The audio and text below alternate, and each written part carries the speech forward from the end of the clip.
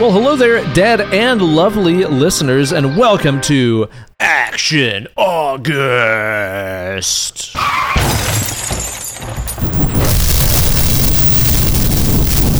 Action August. You goddamn right. Part 2. It's the sequel, bitches. It's sequel time in the summer. It's always the time that you want to go see a big-ass action sequel, right? Now, I know that, every episode is somebody's first episode. Usually this is a horror movie review podcast with a ton of bullshittery and stuff, usually.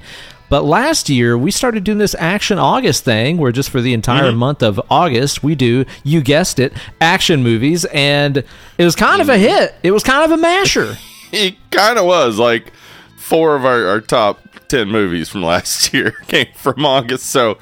Yeah, people liked our action movie swerve there, and I mean, I think, it's arguable that Predator is horror-ish, so we're not running too far afield now. It's close enough, right? It's close enough, man.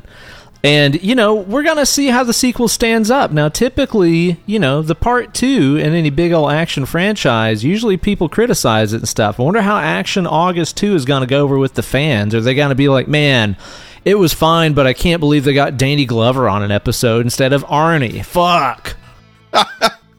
I wish we could get Danny Glover. That'd be great. That'd be pretty tight, right? If you don't know this about Danny Glover, go look up his activism work. That guy is a badass. He is a union man through and through. He also got... He helped to put together a student walkout that was 5 months long at San Francisco State University that eventually ended in them starting a Black Studies program. What a badass. That's awesome. Danny Glover. Badass, yeah. So I'd love to have him on an episode. Yeah, that would be pretty fucking rad. Yeah. But of course, it'd be cool to have Arnold on, too, though. That'd be all right. That'd be all right. Either way. But, either way, today you are joined by the host with the most. It's me, your good buddy, Uncle Ben Eller. And me, Hollywood Steve. And we're going to be talking about Predator 2 here on the show. Now, in the original Action August, we did this one, and we had that dang old Andy Wood on the show, didn't we? That's right, we did, yeah. Andy Wood was on, he's been on a couple episodes, right? He was on Predator and Terminator 2, I believe, right? I think that's right, yeah, if I'm not mistaken, right, he was, man. He's a recurring guest on the show. That was the first episode we recorded in the new studio. First time I'd ever used my new studio. Oh, the memories. Oh, the good times. We drank beer really early in the morning. That was fun. Early morning beers are fun. Unless you actually have stuff to do that day. You know what? Yeah, I usually reserve them for like an airport. An airport beer doesn't count, ever, right? No, yeah. Any alcohol you consume at the airport or on the airplane just instantly leaves your body the second you need to do anything. Yeah, exactly. That's how it works. Yeah. It's science. Yeah, it's science. We all know that. Yeah, exactly. And we're pro-science, so we're pro-drinking as much as you can while being around planes. Unless you're a pilot. Don't do that. Yeah. Though, I mean, hey, it worked out in that Denzel Washington movie. So that's true. He landed that dang old plane, didn't he? Yep. So maybe it's just fine. Drink up. I don't know. Why not? Fuck it.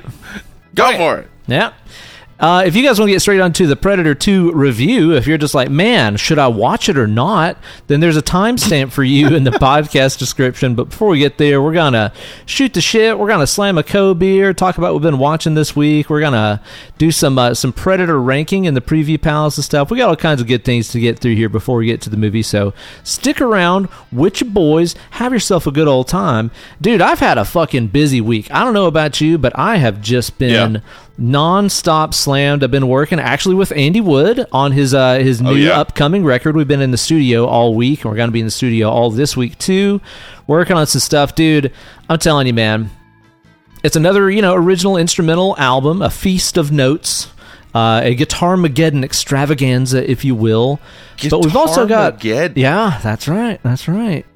But we've also got a couple other little surprises, a couple little tribute songs on here that are working out to be cool. Pure magic, man, that are going to be some bonus tunes and stuff that I'm really excited to share with you guys. So it's been great, man. Like it's exhausting. Like we worked I bet. We worked 8 hours yesterday, nonstop, straight. Neither of us even realized, like, oh shit, how long have we been at this? Like, whenever Andy and I work together, we both just really get in the zone and just don't stop.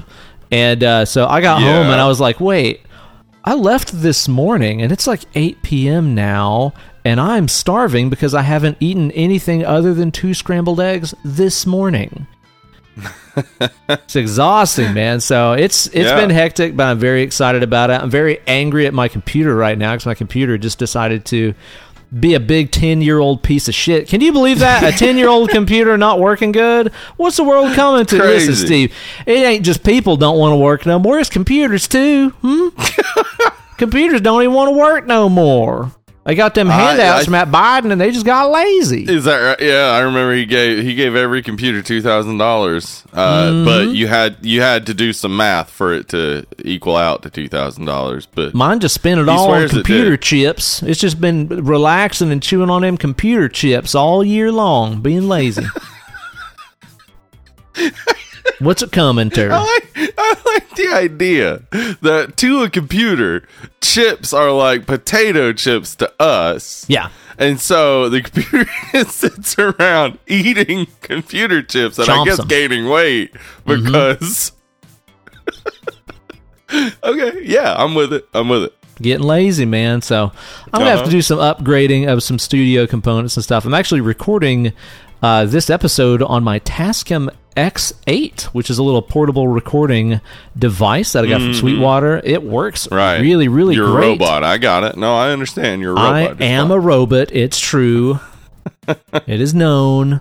But yeah, it has been freaking hectic, man. How's your week been? Less hectic. Little more unhectical, I would say. Okay. Unhectical. I like that. Yeah. Unhectified. Yeah, no, I've been kind of chillaxing. I have ceased going to the gymnasium. Oh yeah.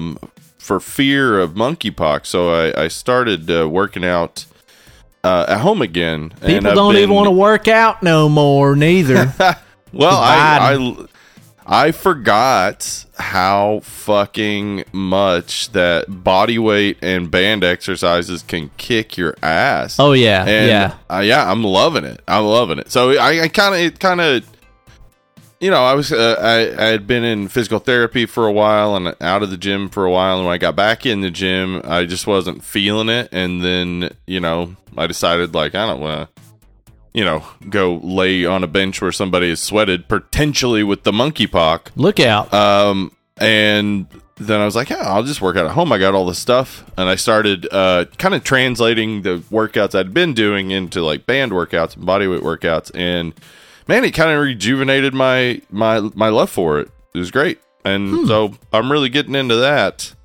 And other than that, though, I've been pretty relaxed all week. I've been watching stuff like Left and Right, doing all the things, hanging out with the people on the Screaming Chat and whatnot. We watched, we call it Pinata Survival Island. There you go. Yeah, your recommendation from a couple episodes ago. So you loved it. It was real terrible, but you know, it was fun. Terrible. We all had fun with it. Honestly, it's been so long since I watched it. We used to watch it in college and stuff. We just have these little shitty movie get-togethers, and we watched it a bunch then, but like it has been so long since I've seen it. I remember there's a fella in there what gets all his bait and tackle ripped off, don't he? I don't remember, honestly. I wasn't paying that much attention. Well, he does. He does the best part. Very much attention on Friday nights, but no wonder you didn't love it. You ain't even paying no attention, Steve. I assume that did happen. Probably. I know what's her name, Jamie Presley was in there, and I was like, oh, okay, Jamie Presley's in this. That's usually what I say when Jamie Presley's in a movie. That's usually my exact sentiment. Okay. Yeah. Jamie Presley's in this. Oh, okay. Yeah, because you're not mad about it. You're just like, oh, okay. And it's always true, so I can always say it, and it makes sense when she's in a movie. Yeah, it's true. The thing that really irritated me, and I think it probably irritates everyone who watches it, that they keep referring to this clay figurine as a piñata. They kind of do. I don't know. To me, it felt like the writer had done like a research paper for like some, Central American history class or whatever, and they had discovered that a piñata originally was a clay figure, and he put it into the script. And like everybody's like, "Hey, why do we keep calling this clay figure a piñata?" And he's like, "Well, actually, previous to the 15th century, like, why the fuck are you? We all know what a piñata is, and that's not what this is. No, don't worry about it. Why is it not Dora the Explorer or something like that? Yeah. Would make more sense. Yeah." I do kind of I would love if somebody remade Piñata Survival Island with a Dora the Explorer piñata. That would be pretty sick. That would be really rad. Dude, years ago on my birthday, podcast listener Krista Reed made me a piñata of like my favorite fucking Tekken character, and that was rad. Like, I couldn't smash it because it was so freaking awesome. Too cool. Yeah. That's awesome. That was pretty dope. That'd be a pretty good movie, I think. That thing come to life, kick your damn ass. That's what he'd do. Yes. I ain't full of candy. I'm full of piss and vinegar. It's what I am. That would be terrible if a piñata full of piss and vinegar exploded. Yeah, that would definitely spoil the party. Yeah, that is no fiesta, sir. No. The JOAG watch along, Jack of All Graves, had their monthly watch along on Saturday, and we watched a movie called The Sand. The Sand. Which has a cool premise, I think, and could have been a good movie. It isn't, but there was a potential there, like before they ever started making the movie, not like in the movie itself, but the idea is cool. But it really was just like, ugh. I feel like I've seen the poster for this. Is there like a skeleton in some sand or something? I don't think so. I think it was a lady in a swimsuit being pulled into the sand. Okay, maybe it's not what I'm thinking of then. All right. Yeah, but it just had the character types where they're all annoying and they all make the stupidest possible decision. Tight. Which is like, if you're watching like a slasher or something, maybe that's fine with you. But watching this, it was like, well, I don't really have anyone to hold on to because the creature is some sort of sand creature that uses little cilia that come up out of the sand to grab and eat things. Like I'm not connecting to it, and I'm not connecting to any characters. So I'm spending an hour and a half watching people I hate die, and it's like, whatever. And then on Sunday we watched a movie called Hard Rock Zombies, which honestly was just a little too long, I would say, and had poor editing, but and also Hitler's in it. That was was a swerve. Made an appearance. Yeah. All right. Yeah. But it also seems like Rob Zombie definitely saw Hard Rock Zombies a lot, because it's got some stuff in there that he's definitely used, including a little person in a Nazi uniform, and how he has those scenes. I don't know if it's in House of a Thousand Corpses or Devil's Rejects, but I feel like it's Devil's Rejects, where it'll just like cut to Baby Doll just dancing in the desert with a knife. Yeah. I think he does that in what was that one movie he put his wife in and that happened? Which one was that? I think he definitely got it from Hard Rock Zombies, because Hard Rock Zombies does that, but it's more charming because I actually like there is a killer chick in it who dances like all the time, and it's cool. I don't know why. It was just like, no, she's really cute. Her dancing looks fun, and also she murders a bunch of dudes. So there were great elements to Hard Rock Zombies, but it also was just fucking too long, and the editing was horrendous at times. It was just like, what the fuck is happening? Do you think this is also maybe where he got the idea to be like, Hard Rock Zombies? What if I was a zombie in name and did hard rock? Do you think that's where he got the idea from? And he was like, yeah. I think so, yeah. I think that's probably it. Because, I mean, there is a band in this. So maybe watching it, he was inspired to start a band. And they are zombies, this band. So, and, you know, maybe he was like, well, I'm a white guy, so I'd be a white zombie. Makes sense. Total sense, yeah. Mm-hmm. What about a soft rock zombie? I wonder what that would be like, you know? You know, honestly, this was soft rock zombies except for one song. Like, we were referring to them as Zombie Journey. They really weren't hard rock at all. Come on. Except for the final song was like badass. So that's worth hearing at least. But yeah, the rest of it was just like, no, what? This is not hard rock. I'm imagining a soft rock zombie as being like, you know, a zombified Michael McDonald. And he's like walking around. He's like, brains, I want some brains. You know, just kind of crooning at you with that soulful, sultry voice he's got. Brains. I bet he'd get so many brains too. There'd be people like, all right, Michael McDonald, you can have them. I think like it has the same plot as Black Roses, right? Where it's like a town trying to stop some kids from playing metal because it'll bring Satan. But in this case, it brings zombies. Well, it doesn't. Listen. Don't worry about it too much. Yeah, don't worry about it too much. Maybe watch it sometime. It's on Shudder. All right.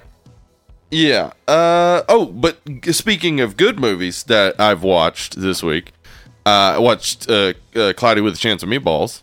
It's a fucking great movie. Always a good time. We watched that again, I want to say maybe about a month or so ago, and it's like, you know what? You're just going to have a fun fucking time. That should be the slogan for the movie. You're going to have a fun fucking time. Yeah, the first time I saw it, I wasn't overly impressed by it, but I think maybe I was just in a sour mood because watching it the second time I was like, oh no, this is really funny. I also watched another movie aimed at kids that well, I don't know if it's aimed at kids. Chippendales Rescue Rangers, the new one on Disney Plus. Yeah, I guess the entire time watching it, it's like, well, clearly this is aimed at people who watched Rescue Rangers, but not really. Because people who watch Rescue Rangers would probably prefer Rescue Rangers movie, which this isn't. True. But then it's not aimed at kids. It's clearly aimed at adults. But then it's also aimed at kids. But I don't know which kid would like watch it and get it. That is kind of confusing when you put it that way, and you're not wrong about it. Like, I had fun with it and I enjoyed it, but you're right. It's like if it was meant for people who enjoyed it while they were kids, it does still have an awful kid movie kind of feel to it, that it's like, okay, so this isn't really for the mid-late 30 people like us. Well, and also, I think what people loved about that Disney afternoon block, like what kids loved about it and what is still rewatchable now, is that the Chippendale Rescue Rangers, DuckTales, Darkwing Duck, and Tailspin. Oh yeah, they were all serialized shows that they treated kids as smarter than this movie did. Like, they let kids watch an adventure that had stakes, and from time to time would be a little more serious and a little darker. And this movie was just like, hey, guess what? We got Randy Marsh from South Park to be sitting in a sauna. And here's like 500 other cartoon characters. There they are. Yeah. You see them? That's the joke. These are the jokes in the movie. The movie's jokes are, this is this thing. Wreck-It Ralph did a lot of that too. Were you okay with it in that context? It did do a lot of that. But it also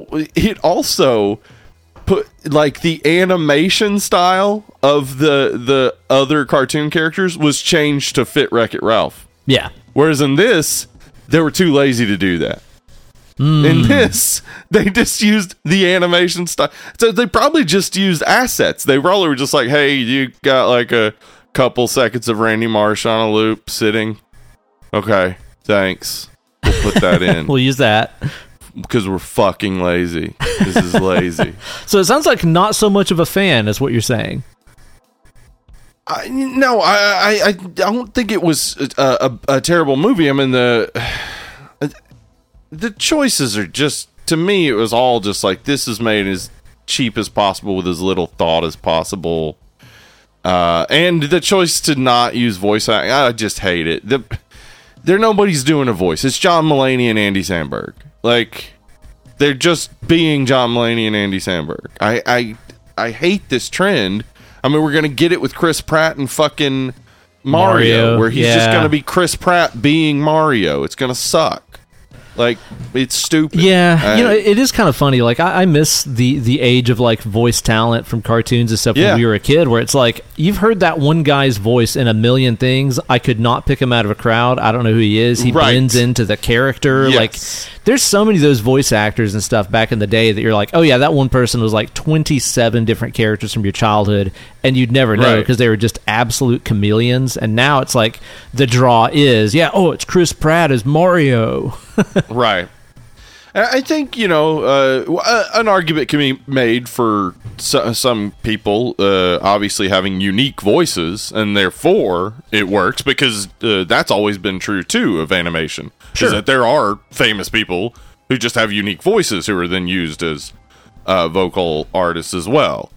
But yeah, when it's again, like Chris Pratt, it's just boring. I think maybe there is an argument for John Mulaney and Andy Samberg both, because Andy Samberg is, like, well known by kids from the Hotel Transylvania movies and stuff. So like, and he's also in Cloudy with a Chance of Meatballs. Like he's done voices, and he has a kind of silly voice. Same with John Mulaney. He has a weird, unique sort of way of speaking and stuff. But yeah, it is kind of boring when it's just, like, who did they have playing Zipper? Fuck. I can't remember. Yeah. But it's like, do a voice is what you're saying. Don't just be yourself. Do something for the character is what you're after. Yeah, I want someone actually putting in some effort. Right? That's fair. That's fair. Yeah. Anyway, I also watched 2 other great movies that aren't animated and are horror-related. You Are Not My Mother is an Irish horror based on Irish folklore, fae folk type of thing. Okay. Dark, scary moments for sure. Real good. I liked it a lot. Nice. Don't want to say genre, subgenre of horror would you put it in? Ooh, I don't want to say. There's a word that is coming to my mind that I don't want to say because it's a reveal. So I don't want to ruin it for anyone. But I would say, like, I think it is maybe emotional horror type of thing where you're dealing with a mother-daughter dynamic where the mother is seemingly going through some very rough mental illness. Okay. But yeah, watch it and figure out what all's going on there. I tend to like those kind of movies where, like, if you say the genre, you kind of spoil it. Where, like, oh, it's a surprise witch movie. Like, I love that kind of shit personally. So this sounds like something I'd probably get into. Yes, that's exactly why I don't want to reveal too much, because I think you will get into it. So sick. Check it out. That's on Hulu, I think. And then I also watched a movie called Hatching, which is a Finnish horror movie. And man, again, I don't want to say too much, but fucking great. It was. It had very scary shit, very gross shit. Yeah. Also, like, just some relevant stuff. I guess I could say this without spoiling anything. Some sort of, like, mommy blogger, YouTube family type of thing going on. All right. But that, there's. I think thematically it would have to do with puberty, maybe, but also with dealing with maybe a parent who expects too much of you and how that can change you and things like that. But I don't want to say too much, because the reveal of the monster you're going to be seeing the whole time is insane. Yeah, Kate and Lindsay watched it, and they were just like, yeah, you have to watch this movie. I watched a trailer for it, and it looked pretty bonkers. It looked like this is going to be like, okay, I don't really know what the fuck is going on here, but I know it's going to be really, really weird. Yeah, and I highly recommend watching it. It is fucking great. Like, sick. And some awesome performances, especially the mom. I didn't write her name down. It was very Finnish. But yeah, the mom does a great job. I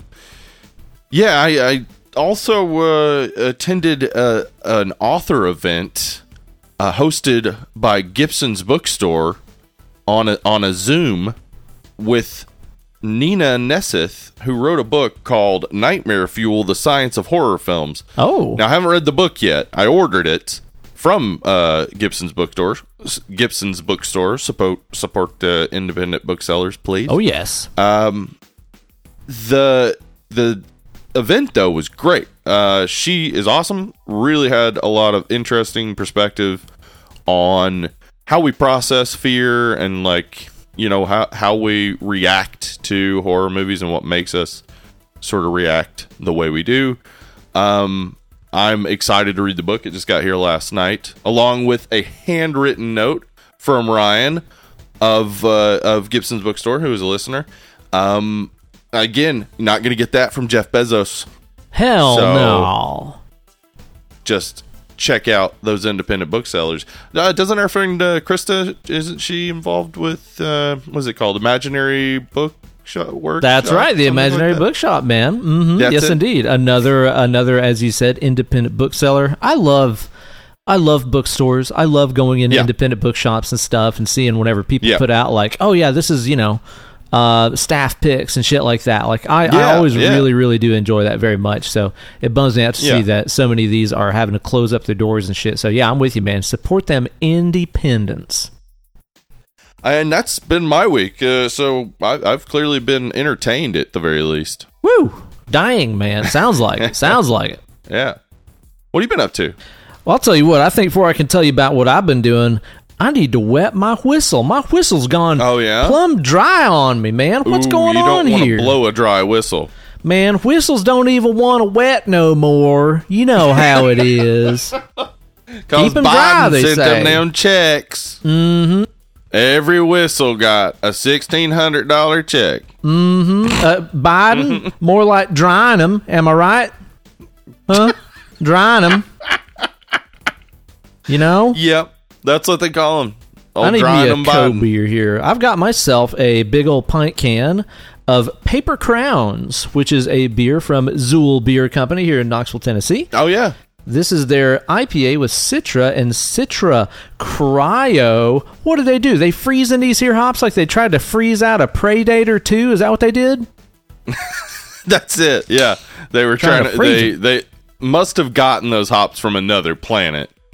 The only way to deal with something from another planet, freeze the shit out of it. Yeah, that's the idea, I'm pretty sure. This thing smells gooder than hell. Maybe even better than hell.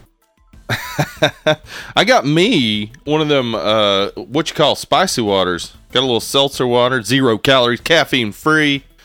One of my fave drinks. Straight out of K. Roger. Hey, man, I'll take your calories, all kinds, all up and down. I got a beer full of calories right here, and it's full of a good old flavor, too. Good Lord, man. Yeah, I had the Rhymes Like Dimes on the show last week by Zool. Last week. Mm-hmm. And it's excellent. This is like a slightly juicier, slightly sweeter cousin to that. It still has kind of a funky backbone to it, but it's got more of kind of a pineapple kind of overtone to it. Dude, this is good. What's the ABV on this thing? Is it going to get me drunk? Am I going to get to be a drunk man?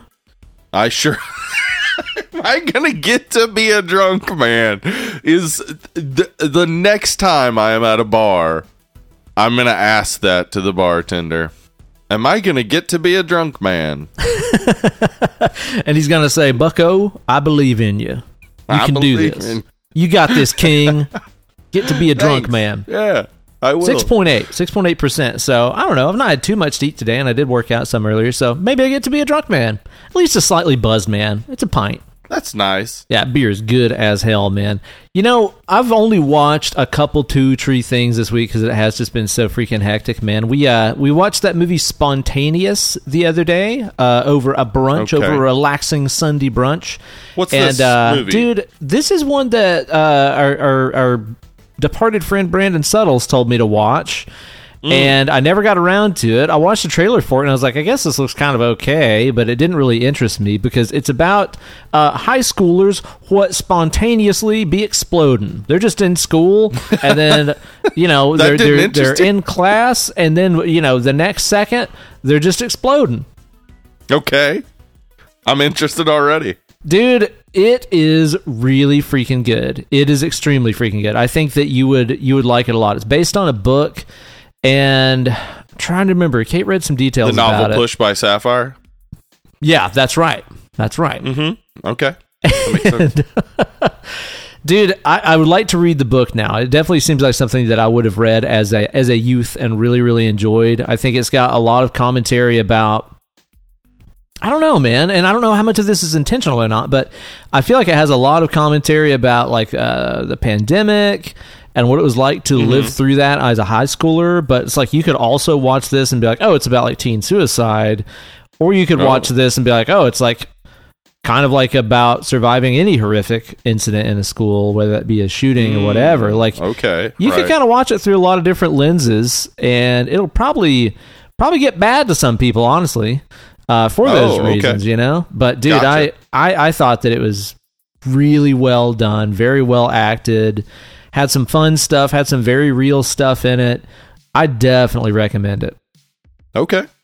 Give it a watch. Give that thing a watch, man. I watched that thing on YouTube, what keeps popping up in my feeds the other night there, man, where that feller goes around to every rainforest cafe in the country and eats at them. Yeah. Every rainforest cafe. Why?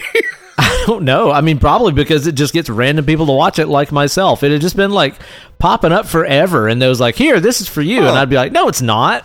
It just kept putting it in front of me, so I did you're it. Mistaken. Yep. This guy and his buddy got in a truck, and they went around to all... It's actually a shockingly low number. I want to say there's only like 18 of them now. Yeah, sounds fair. Yeah, that sounds fair. They went all around the country and I think to Canada for one or two of them and ate at every single one of them. I can tell you, it doesn't make me want to go to Rainforest Cafe, but it was a pretty fun watch. Okay. Does it have like one of those endings where you've been watching this documentary the whole time and then like suddenly it gets super emotional for some reason? No, he kind of like he plays it in such a way that whenever it gets to the very end, he's like, at the end of the day, what I learned was, and then he's like, oh yeah, no, I never want to set foot in a Rainforest Cafe again. It's fucking terrible. This is a dumb idea. It's like, oh, okay, good. A good watch. No. A good watch overall. I do kind of want a grown man breaking down crying about Rainforest Cafe. So that was fun. We watched a documentary last night too, man, for old Docu Monday around here. It is called Struggle: The Life and Lost Art of Shukalski. Oh, okay. Now, I think we watched this on the old Netflix there, and I was just kind of scrolling through and found this thing. I was kind of initially wanting to watch like a music documentary, like there's that ZZ Top one that I've heard is really good. There's one now about like Native Americans and the music world and stuff. I was wanting to watch that, but like after spending 8 hours in the studio yesterday, I was like, no music. I'm done. I'm good. None. No music to be discussed. So I came across this thing, man, and it's about this Polish artist that I had never heard of, man, and it seems like the history books have kind of forgotten about him. Guy is an absolute fucking lunatic. Absolute lunatic. Let me read how to spell his last name. Szukalski. Shukalski. And this guy is a sculptor. He was born in the late 1800s. In Poland, lived through the war and stuff over there, and then moved to the United States. Kind of in the 1930s. He kind of like went back and forth between Europe and the States kind of at the time of the outbreak of the war. But dude, this guy's work is mind-blowingly sick. Holy shit. They interview all kinds of artists and stuff on there. They interview like Adam Jones from Tool, who's a big special effects guy. He's like, oh yeah, this guy's a huge influence on me. His, I got his book and it blew my mind and shit. Really fascinating, really, really well done. That guy is just a complete lunatic, dude. Absolutely a unique person, a very, very unique person, man. got into some questionable stuff. It seems like he regretted that later in life, where kind of at the outbreak of the war, he kind of got drug into some anti-Semitism and stuff. Oh, and then later on was like, I was really wrong, and like made some work to commemorate the Jewish people that lost their lives during the Holocaust and all that. Okay. But he's such a lunatic that I just don't know. I'm like, I have no idea if you're being sincere or not ever, because you are a maniac. It's fascinating, dude. The guy really has some interesting, very fucking far out things to say and some amazing work. So I would highly recommend it. It's like an hour, 45 minutes. I was like gripped the entire time. It's really fucking cool. Where's it streaming? I think that was on the Netflix, I'm pretty sure. I might be wrong about that, but I want to say it was on a Netflix. One singular Netflix. Singular Netflix, dude. You mentioned a ZZ Top documentary. Is that called Haw, Haw, Haw, Haw? That's the one. Uh-huh. That's right. Okay. I'd like to watch that. I've heard that's really fucking good. Best Little Band in Texas, I think is what that's called. I'd like to check that out. Oh, all right. That's about it for me, dude. I just been mashing rope and smoking dope all week, and that's about it. Hell yeah. That's busy. That sounds like a fine time. It's been something. It's been exhausting. I'll tell you that, man. But, that's how it goes.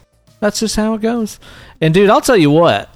Sometimes you goes into that preview palace before you review a movie. Welcome to the preview palace. That's where we're going right now. We're going daggone straight in, up in that preview palace. We're getting down in there amongst them over here in the preview palace, because you also watched a couple, 2, 3, 5, I don't know how many there are, things this week. You watched through, I think, about all them Predator movies, didn't you? About. I of course rewatched the original. Still fucking classic. The best. Then I went to the AVP franchise, and then skipped Requiem because I wanted to keep enjoying the movies, and watched Predators, and then went back to Requiem, and I'm about 25 minutes into that. I'm trying to finish them all before Prey comes out on Friday, which we did not think about when we scheduled this episode. Sure we did. We're podcast masterminds. It was absolutely planned. We didn't just walk into that one. I know, right? Yeah, I'd at least like to be able to brag and be like, this is why we're doing this in commemoration of Prey coming out. No, it's just complete fucking dumb luck by a couple of dumb idiots. So like us, now I'm trying to finish Requiem and then on to the Predator.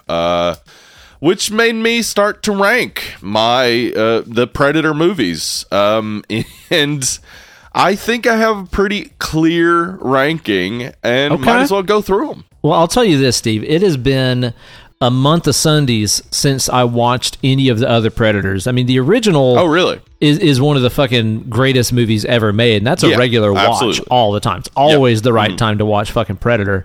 Predator 2, dude, I don't think I had seen this until... Well, I don't think I'd seen this since the first time that I watched it, which is to say fucking years ago. I want to say maybe we watched this at Brandon, in college or something. It's been a really long time since I've seen this. So I think it's only the second time I've seen Predator 2. And the other ones, like I remember watching AVP and Requiem and a couple of those other ones. I honestly don't remember much about them, and it's been so long, and I've only seen them once. But, I've been kind of thinking maybe I ought to start rewatching them. They're Predators, so maybe you can give me some recommendations. Yeah. Maybe you tell me which ones I need to watch and which ones I need to skip, and why. Why? Well, I mean, I think I'll start with the worst. Okay, let's start with Predator. The worst. The Predator. Now, I did not watch this one. I know that it was pretty universally hated by I think everyone who has eyes and ears. I know that the plot revolves something around like an autistic kid being like the ultimate evolved human, and the Predator wants that or something. It seems really like not like a cool story. Yeah, not a cool story at all. It basically presents superhero autism, and it's very much it's insulting to people with autism for sure. I was kind of assuming that it would be, yeah.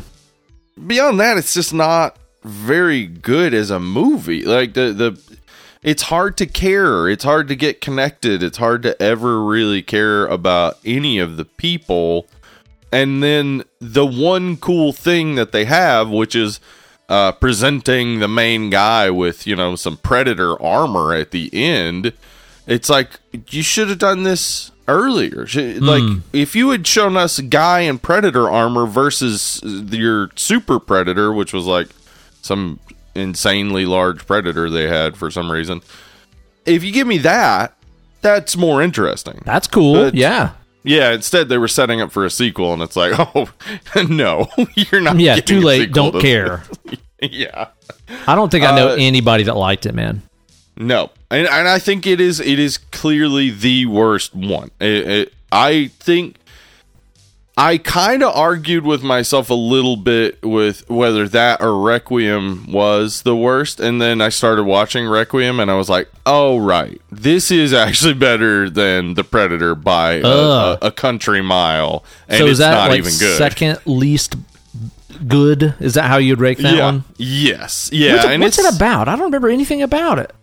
Well, it follows up on Alien vs. Predator.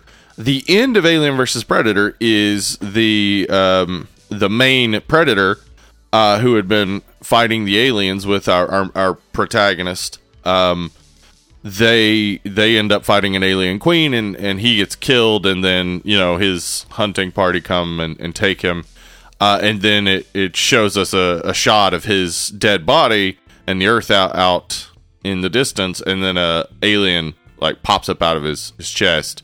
And so the beginning of Requiem is that, and then the repercussions of that, which is that all of the Predators in this ship get killed, and then it crashes, and then we got these alien Predator hybrid things, and then another Predator hunting them. So now that you've told me that, I don't know that I've ever watched this one, actually. When did this come out? Okay. It came out, I think, 2010-ish. I can't remember. It's not ringing any bells. Yeah, it's real dark, both visually and thematically. I didn't really love it at all, but it's so much better than The Predator. Like, The Predator is just bad. It's just not fun to watch, and I'm not excited to rewatch it before Prey, though I'm going to. I hope Prey's good, man. Damn. The trailer looks pretty cool. Yeah. I know if anybody listening, Jack of All Graves is doing a watch-along on Friday afternoon of Prey. So if you want to watch it with some other people and have live reactions with other people, that'll be at 3 o'clock Eastern time on their Discord. So it's going to be a fun time. I'm going to be there. I'm excited to watch it with some other people. So I just want to not get, because I'll easily fall into pessimism in watching a new movie unless there's other people there to be like, that was cool or whatever. Mm-hmm. So yeah, I'm excited for Prey. But okay, so yeah, Alien vs. Predator Requiem, not good. After that, I do struggle between Alien vs. Predator and Predator 2, because I think they both have really good things to them. And I don't hate either one. I don't think either one is a bad movie. But I think Predator 2 is probably next on my list here. And we'll talk about a lot more why, what the weaknesses are for Predator 2. But I think in watching it and then Alien versus Predator back to back, I had more fun with Alien versus Predator. Word. Though it has a million things I hate. Like, I remember liking CGI, it. Okay, everything is CGI, basically. Yeah, that is definitely a fucking problem, man. Yeah, it's so stupid with these movies, that were made in that time period where everything was practical effects and costumes and really amazing shit. Then they were like, I bet if we do it with CG, nobody will care or notice, right? Like, come the fuck on. Are you serious? It looks terrible, yeah. Yeah. I mean, and I would honestly say, like, for the time, I bet it looked pretty good. Just watching now, there are moments that are really annoying to me. But, again, it's fun. And I think that, like, once it gets down to the main character and the main Predator fighting off aliens is when it's at its best, for sure. I mean, it might look good for the time, but does it look as good as fucking Aliens or the original Predator? Yeah, it's like, so why? Why did you even bother doing it with CG? Yeah, I know, I agree. The CG just, ugh. My next number 2, I guess, on the list here, Predators, which, rewatching it, I was like, holy shit, this is fun. What a fun movie. It goes back to the jungle, which I think is kind of the proper setting for predator hunting, right? Like, I think, I do like that they brought it into the city for 2 and whatnot, but I feel like when you have the predators in the jungle, it just feels the most, like, authentic to me and the most scary. Mm-hmm. So yeah, you got Adrian Brody, you got Danny Trejo, Lawrence Fishburne's in there, Topher Grace. Good cast. A lot of, kind of character types. I would say they're not super deep, really, which is fine because that's also true of the original Predator. They do still have a good scene where they're just all firing guns into the jungle. That's great. Love that. Yep. Now, is it the one that's in? It's like a Mayan or Aztec kind of thing. No, that's Alien versus Predator. Oh, okay, which is really cool. Yeah, it has that like backstory about how the Predators taught civilizations to build pyramids. And the pyramids to breed aliens. That's cool. So to hunt. Yeah, cool stuff. But yeah, no, Predators is. I mean, it's not an amazing movie, and it does feel like it drags near the end, but it's fun. I had a lot of fun with it. And then number 1 is obvious. Right? Obviously, Predator. Yeah, Predator, dude. It's the original. It's the best. It's never a wrong time to watch that movie, dude. I mean, we gushed about it whenever we reviewed it on the show, and it's like, well, that's because it's damn near perfect. Like the pacing of that movie, the characters, the shots, the memorable moments, the gore, the suspense, dude. It's what could make that movie better? Like, I honestly don't think anything could make it better. And it's like I know that. Probably under today's lens and stuff, you watch it and you're like, okay, it's just a bunch of like macho hunks. It's super testosterone-y. Yes, it is that. And it is, yeah, absolutely so. But at the same time, I feel like that group of dudes has each other's back, and it's not like a super toxic, shitty kind of portrayal of masculinity. Yeah, maybe not terrible. I think, honestly, though, it kind of typifies 80s action movies for me, where it's like, that's what those movies were. Like, fuck yeah, dude. Big greased up muscle dudes with guns, just firing guns all the time, guns like blowing shit up. I know that there's a lot to critique there, but that aesthetic is something that is very much the 80s. And I think the thing that we got out of Predator originally, beyond just that, was people, I wasn't old enough to have this mindset, but people were going into this thinking they're getting a Arnold Schwarzenegger action movie about soldiers in a jungle. And then what they end up getting is an action movie with horror elements, sci-fi elements, that is way different than what was expected. Now, I saw it as a kid. There's a million levels of nostalgia where I just can't even possibly critique it objectively. That's just impossible. But I do think, like, it typifies the 80s action movie, and if you like the 80s action movie, there's no reason why Predator is not one of your faves. Oh, yeah. Right? No, pinnacle of the genre, in my opinion. Like, I don't really think there's much you could do to make that movie any better. It's so rewatchable. It's so fun. It's just so iconic in so many ways. Yeah. It's a 10. I love it. Easy 10, dude. Yep. So that's it. That's the definitive Predator ranking until I see Prey and then figure out where it goes on the list. Where it fits in there. I really hope it's going to be good, man. I Dude, really hope so. I hope so, and I hope it also opens up the option to explore Predator through different eras of time. We've talked on the show before about how sick it would be to see like a fucking, samurai Predator movie. Holy shit. That would be awesome, man. It would be awesome. Yeah. A Viking warrior Predator movie. Sign me the fuck up. One of the Predators that we see from the hunting party has like part of a U.S. Korean War soldier's uniform as his armor. Yeah. And it's like, what's that backstory? Like, what happened there? That's interesting. I mean, that's what Prey is. In case you don't know, it is the backstory of that 1718 flintlock pistol that he's given at the end. Dude, that's sick.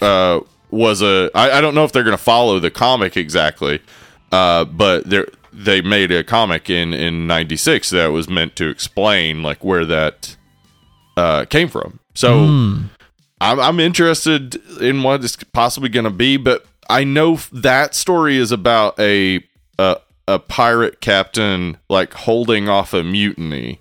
And from what I saw of the preview of Prey, I don't know if that... No, I don't think that's there. Yeah.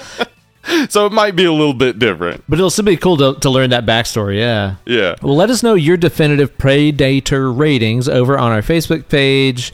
Come hang out with us there on our group. There's always some good chats and stuff going on. Definitely a better reason to use that abominable fucking website than scrolling through and reading political opinions and shit like that, for sure. So hang out with us. Let us know about your ratings of the Predator movies. Sounds like I got some homework to do, dude.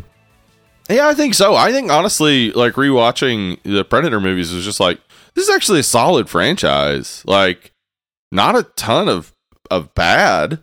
I mean, honestly, how does it stack up to the Hellraiser franchise, though? But it beats the shit out of the Hellraiser franchise. I mean, that's the thing, honestly, is like, even at its absolute worst, is anything in here like, like Halloween 5 bad? No, I don't think so. I don't, and like, obviously there are people who love Halloween 4 and 5 and stuff, but like, it's not our cup of tea. And I even watching Requiem, like watching it again, I was like, the first time I may have been too harsh on this. It's actually not that bad. I don't think that'll happen with the Predator. The Predator is just terrible. Word. But other than that, all the others, it's like, this is a watchable movie. I'm enjoying myself. So that's solid for a franchise to have basically 5 out of 6 watchable installments. Though, it's not going to match up to, say, Friday the 13th for me, but it's still fucking awesome. Word, man. Yeah, dude, like I said earlier, this is only, I think, the second time that I have watched Predator 2. It had been so long that I forgot so much about this movie. Like, I remembered that it was in the city. I remembered that Danny Glover was in it. I remembered the Predator holding up like a severed, skull and spinal column. Yeah. And that was cool. About it. Like, I didn't remember much anything about this movie going into it, so I might as well have been watching it for the first time. When did you see this movie the first time? It would have been, I guess, 90 or 91, whenever it hit VHS. Word. Because I was a huge Predator kid, and I was disappointed because Arnold wasn't in it. But then I remember liking it still as a kid. I didn't watch it as obsessively as I did the first one. Mm-hmm. But it was something I liked, and I remember reading some Predator comics not long after, but not really. Not digesting. I think if you remember ever trying to read comics in the 90s, like, it was so hard unless you were like jumping in at issue 1. Oh yeah, dude. To because like then you'd have to track down all these issues to read. So like, it's like watching a new Marvel movie right now as your first Marvel movie. You're just be like, what the fuck is going on? Yeah, I remember just buying a couple Predator comics and thinking they look cool, and then like trying to read them and not really knowing what was happening. I always wanted to read the Predator comics and like the Alien versus Predator stuff. Yeah, and they were not Comics Code approved. They definitely had a lot more like gore and adult themes and stuff in them. So I was not allowed to buy those as a kid. But dude, I remember. Oh man, this is just bringing it back for me right now. I went to a youth group in Knoxville. We drove all the way to Knoxville and stuff to go to this specific church. because I guess it was better information than whatever we were getting elsewhere that was teaching out of the same book. I don't fucking know. So anyway, I went to this youth group in Knoxville, and every now and then, you know, we would all get together and like hop in whatever youth pastor's van or whatever and go to like Books A Million, because they had like awesome. a little coffee shop and a bookstore and stuff. So it'd be like, okay, there's some free time, you know, check out the books and stuff. Then we'll meet over at the coffee shop and whatever, talk about the Bible. And I remember like that was one of the first places that I saw graphic novels. These collections of all these comics and stuff. And I remember finding one back then of the Alien versus Predator stuff. Or it might have even just been a comic off of the rack. And I was like, oh man, I know I'm on a church trip right now, so Jesus is like super here right now, and I'm not allowed to have this. But extra attention. Yeah. But I cracked that thing open and started looking at it, and dude, it was so gory, and the art was so fucking sick. I don't even think I'd like seen Predator at that point. Actually, I'm sure I hadn't seen Predator at that point. Right. But I always remember just being really interested in what it was about, because I saw the advertisements for the Predator video games and stuff in my, you know, video game magazines, and I saw stuff about the Predator comics in like Wizard magazine. And I was always really, really fascinated. So I remember back then, looking at those Predator comics and graphic novels and all that, and just being super fascinated, but I never got to have any of them. I guess I should probably just treat myself and fucking buy that stuff. There's nothing stopping me. Don't tell my mom, dude. Anybody listening, don't tell my mom I'm getting them. Okay? And nobody listening will either. I'm serious. Don't tell her. I'll beat you up. Yeah, that. I'll flick your ears like really hard. Ooh, ouch.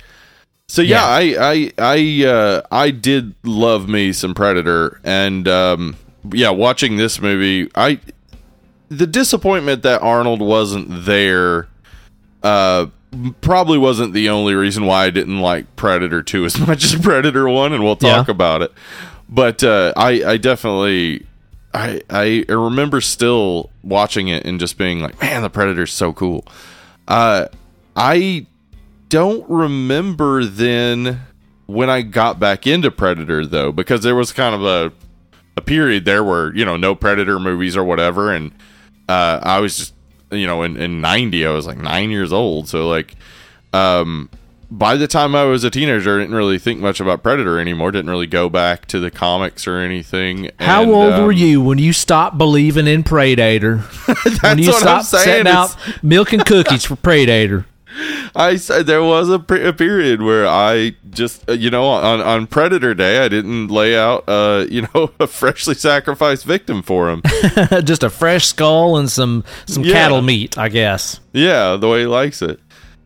But yeah, no, this movie, watching it again now, this is not the first time I watched it as an adult, but watching it again now, it's like, yeah, if you kind of divorce the, you know, wanting to know what happened to Dutch or whatever from it, it's like, this is an okay movie. It's definitely got its moments for sure. It's got some real good action beats, and it does a good job of like kind of providing us with a lot of background on the Predator without exposition. Really. That's true. Yeah. Which I see as a criticism from some people. Like, a lot of people talk about, what the fuck, this pistol thing, they never explain any of that, blah. But I'm like, I love that it kind of left a lot of these things unsaid for you to figure out, or for them to tell us about in later movies. Like, I like that about it, honestly. Me too. Because we're dealing with, like, by the time, because, so the first movie came out, 87, you know, and it's John McTiernan. 88 was when Die Hard came out, so he blew up after that. But the studio actually didn't have any, like, impending plans for a Predator 2 after the first one, even though it made money. And the comics started coming out on Dark Horse, and the studio saw the popularity of the comics, and then they were like, okay, we will make a sequel that's loosely based off of the story in the comics, which was the storyline was Concrete Jungle. It was a Predator in New York City during a heat wave, and the story's a bit different. They had originally planned for it to be in New York City, but I guess it was probably cheaper to shoot in LA. And so they just moved to LA, and it's also, you know, LA having a heat wave not too surprising. So it makes sense.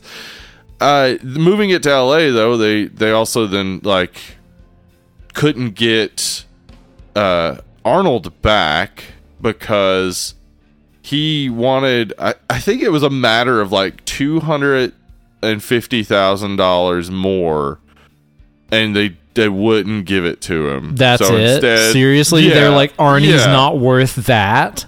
Exactly. Like, what are you talking about? How out of touch were these fucking people, man? I know. They also wouldn't pay John McTiernan's rate, which had gone up because he was now, the guy who made Die Hard, which was only $2 million. I mean, I'm looking at the That's budget. Insane. Yeah, their budget, you're doing like, it's like 20 to 30 million reported. So you had $2.25 million to that. I guarantee you'd get 20 to 50 million more at the box office from having Arnold Schwarzenegger. Absolutely. So, dude, in fucking 1990, what do you think? I mean, he, instead of doing this, did Kindergarten Cop, which like still made money because it's Arnold Schwarzenegger in 1990. Yeah, of course you're going to go fucking see it. Yeah. So, yeah, no idea why the studio made the decisions they made, like why they weren't immediately jumping on the idea of a sequel, why it took comic book success for that to happen, why they wouldn't spend the extra money on John McTiernan and Arnold Schwarzenegger, but whatever, they instead Joel Silver hires the guy from Nightmare on Elm Street, Dream Child. Woo, everybody's favorite. Off of his work on Dream Child. I don't know that that's a glowing fucking resume. I don't know if that is a calling card of a director who deserves your time and attention and money. Is it? Right. I don't think so necessarily. Though I think watching this movie, it's clear he's a competent action director. Yeah. And I would say this is much better than Dream Child. But it is definitely not the better than person Dream I Child. would have gone to. No. Well, it's kind of upsetting to know that like there is an alternate reality where they coughed up the extra $200,000 and got Arnie, and this was a very different movie than what we got. Sure. I mean, it's pretty good and stuff, but dude, that first one is just such a fucking high bar. It's like I don't really know how you can follow that unless you do pick up with those characters and you're like, okay, now Dutch is part of this Predator task force all over the world trying to find these things. Every time that there's these mysterious killings going on, they call in Dutch and his team because they've dealt with this before. Like, okay, now that's a movie that sounds pretty fucking sick to me. Although, it's like I can also say this is, rather than investing in spending the screenplay time in investing in Dutch, they're like, let's invest instead in the Predators, because these things aren't just limited to these aliens that come here and fight Arnie. They hunt. Like they go on safaris all over the fucking world. So it makes sense that they would go on a safari somewhere and go on this hunting trip where Arnie is nowhere around them, because the majority of this race doesn't even know who fucking Dutch is. They just go down here and hunt humans. So it's kind of a fun way to expand on the Predator as the main draw rather than Arnie. That's kind of retconned by the events of Alien vs. Predator Requiem, in which we learn that their biomasks actually send back all the stuff they see. Basically, other hunters are watching them hunt. They got that body cam footage, huh? Yeah, so if you see it from that lens, which again I believe is a retcon, I don't think it was necessarily in the comics before that, but if you think of it from that lens, then like the everything that is happening anywhere with any one of them is accessible to all of them, and that makes it make a little more sense. So then they would know who Dutch is, right? Like, oh, he's this great warrior. But it seems like I think like to define the Predator's rules is kind of important, especially when watching this one, because there's a few moments where you're like, what? Why did he do that? Predators only attack armed individuals, but it also seems like, well, we'll talk about it. Well, let's just set down the rules, but that rule's a little bit I'm not sure about. Yeah. And then also a predator won't kill like an infirm individual or whatever unless they continue to attack them. Because in Alien vs. Predator, Weyland has lung cancer, and the predator like scans him and sees it and like starts to walk on, and then Weyland attacks him, and then the predator kills him. So that kind of happens with the Maria Conchita Alonso's character, whatever her name was. Fuck, what is her name? Yeah, I lost it. I can't remember. I don't know. Anyway, Maria Conchita Alonso's in this, and she has a character. But she's pregnant. He sees that she's pregnant, and so I guess that's considered at the very least like a no-no, not honorable to kill a pregnant woman, so he doesn't kill her. Or it could just because it's a defenseless person, someone who's not armed. Could be. We'll talk about whether or not the predator's anti-abortion. But and then beyond that, like its primary rules seem to be to respects for other warriors. Like there's a code of honor there. Mm-hmm. Right. He is specifically hunting Danny Glover because of what he sees him do in the opening, which is like total badass maneuver and stuff for a hunter of his caliber. He's like, oh, he's going to be the ultimate prey. Yeah, the opening is badass too. It's this fucking drug war that the cops get involved in. It's this huge crossfire. Like Danny Glover just comes in way fucking hot, like knocks the door off of that car so he can hang out. I love they put the bulletproof vest like on the other windows of the car. Yeah. It's just fucking cool shit, man. Like there's it's a cool idea, yeah, and 90s like, cop action. Exactly. It's very much like in that vein of 80s 90s cop, where basically the concept is every cop is corrupt except for this one good cop who's really fucking good, but he's like also a maverick, so everything he does makes it people die and shit explode, but he's still good for some reason. But it is still badass though. Watching it's like, wow, that was cool. But the Predator's like impressed by him, so it's, got to get this guy. And by defeating the Predator, he earns the respect of the other Predators, which makes me think at the end, the reason why I went on this tangent, to get back to Dutch, it makes me think at the end, if a warrior has shown to be a great warrior and they show their respect, they don't fuck with them anymore. Yeah. Like, oh, you're cool. Like, we're just not going to fuck with you. You're awesome.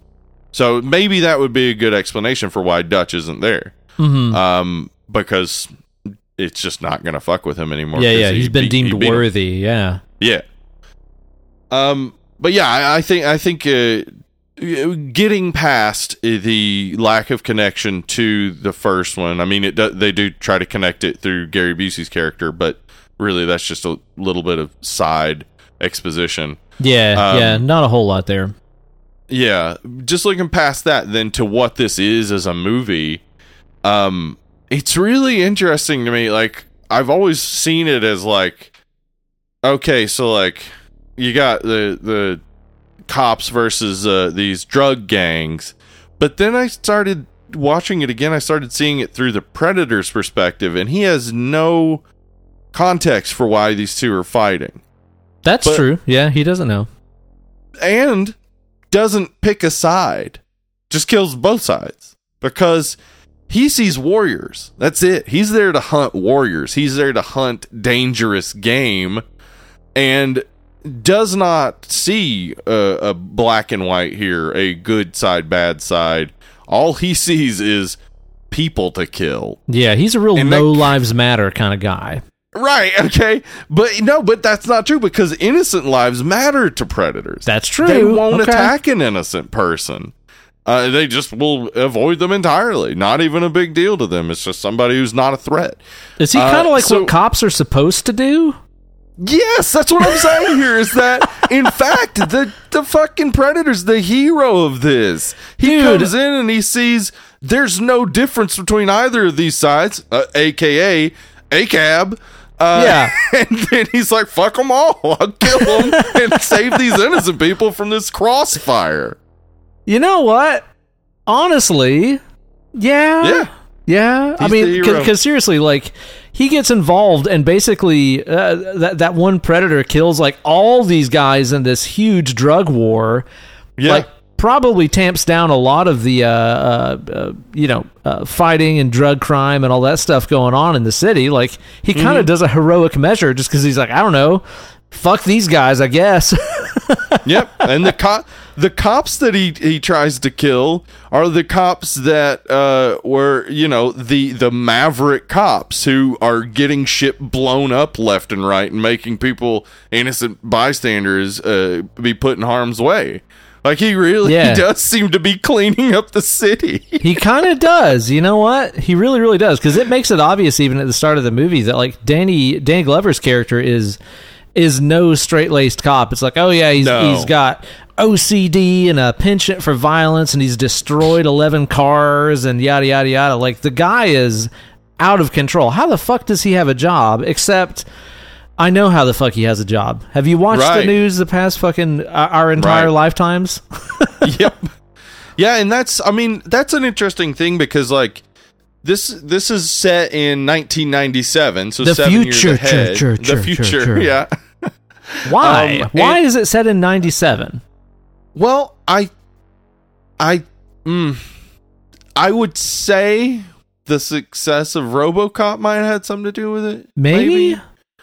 But maybe not. Maybe they just wanted to have a dystopian message there. Because I think it's really possible to read this script as saying what I just said. Like, I don't know that the cops in this are ever presented as heroes. A cop wins.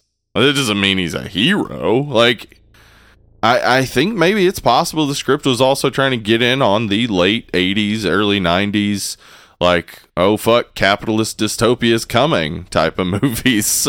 So it doesn't go hard in it like RoboCop does, is a thing. Like, it doesn't really go super hard into like enough. Yeah, the future is going to be fucking different and crazy and weird. Like, it's just you could totally watch this and forget that it's supposed to be set in any kind of future exactly. Right. And honestly, like, 7 years ahead in the future, why even bother? Well, I think it was like a global warming thing, maybe, because, it's supposed to be in a heat wave. It's 107 degrees in Los Angeles. Oh, come on. That's just a Tuesday these days. Get over it. Well, they were just off by a few years. Yeah, exactly. But also, like, honestly, it may have been, and this just, like, I may be putting too much into this, and just really it could be, hey, we have access to all these sick looking guns. Like, if we put it in the future, it'll make sense that everybody has, like, an outlandish, insane gun. Yeah, some crazy ass laser sight bolted onto it and shit. Yeah.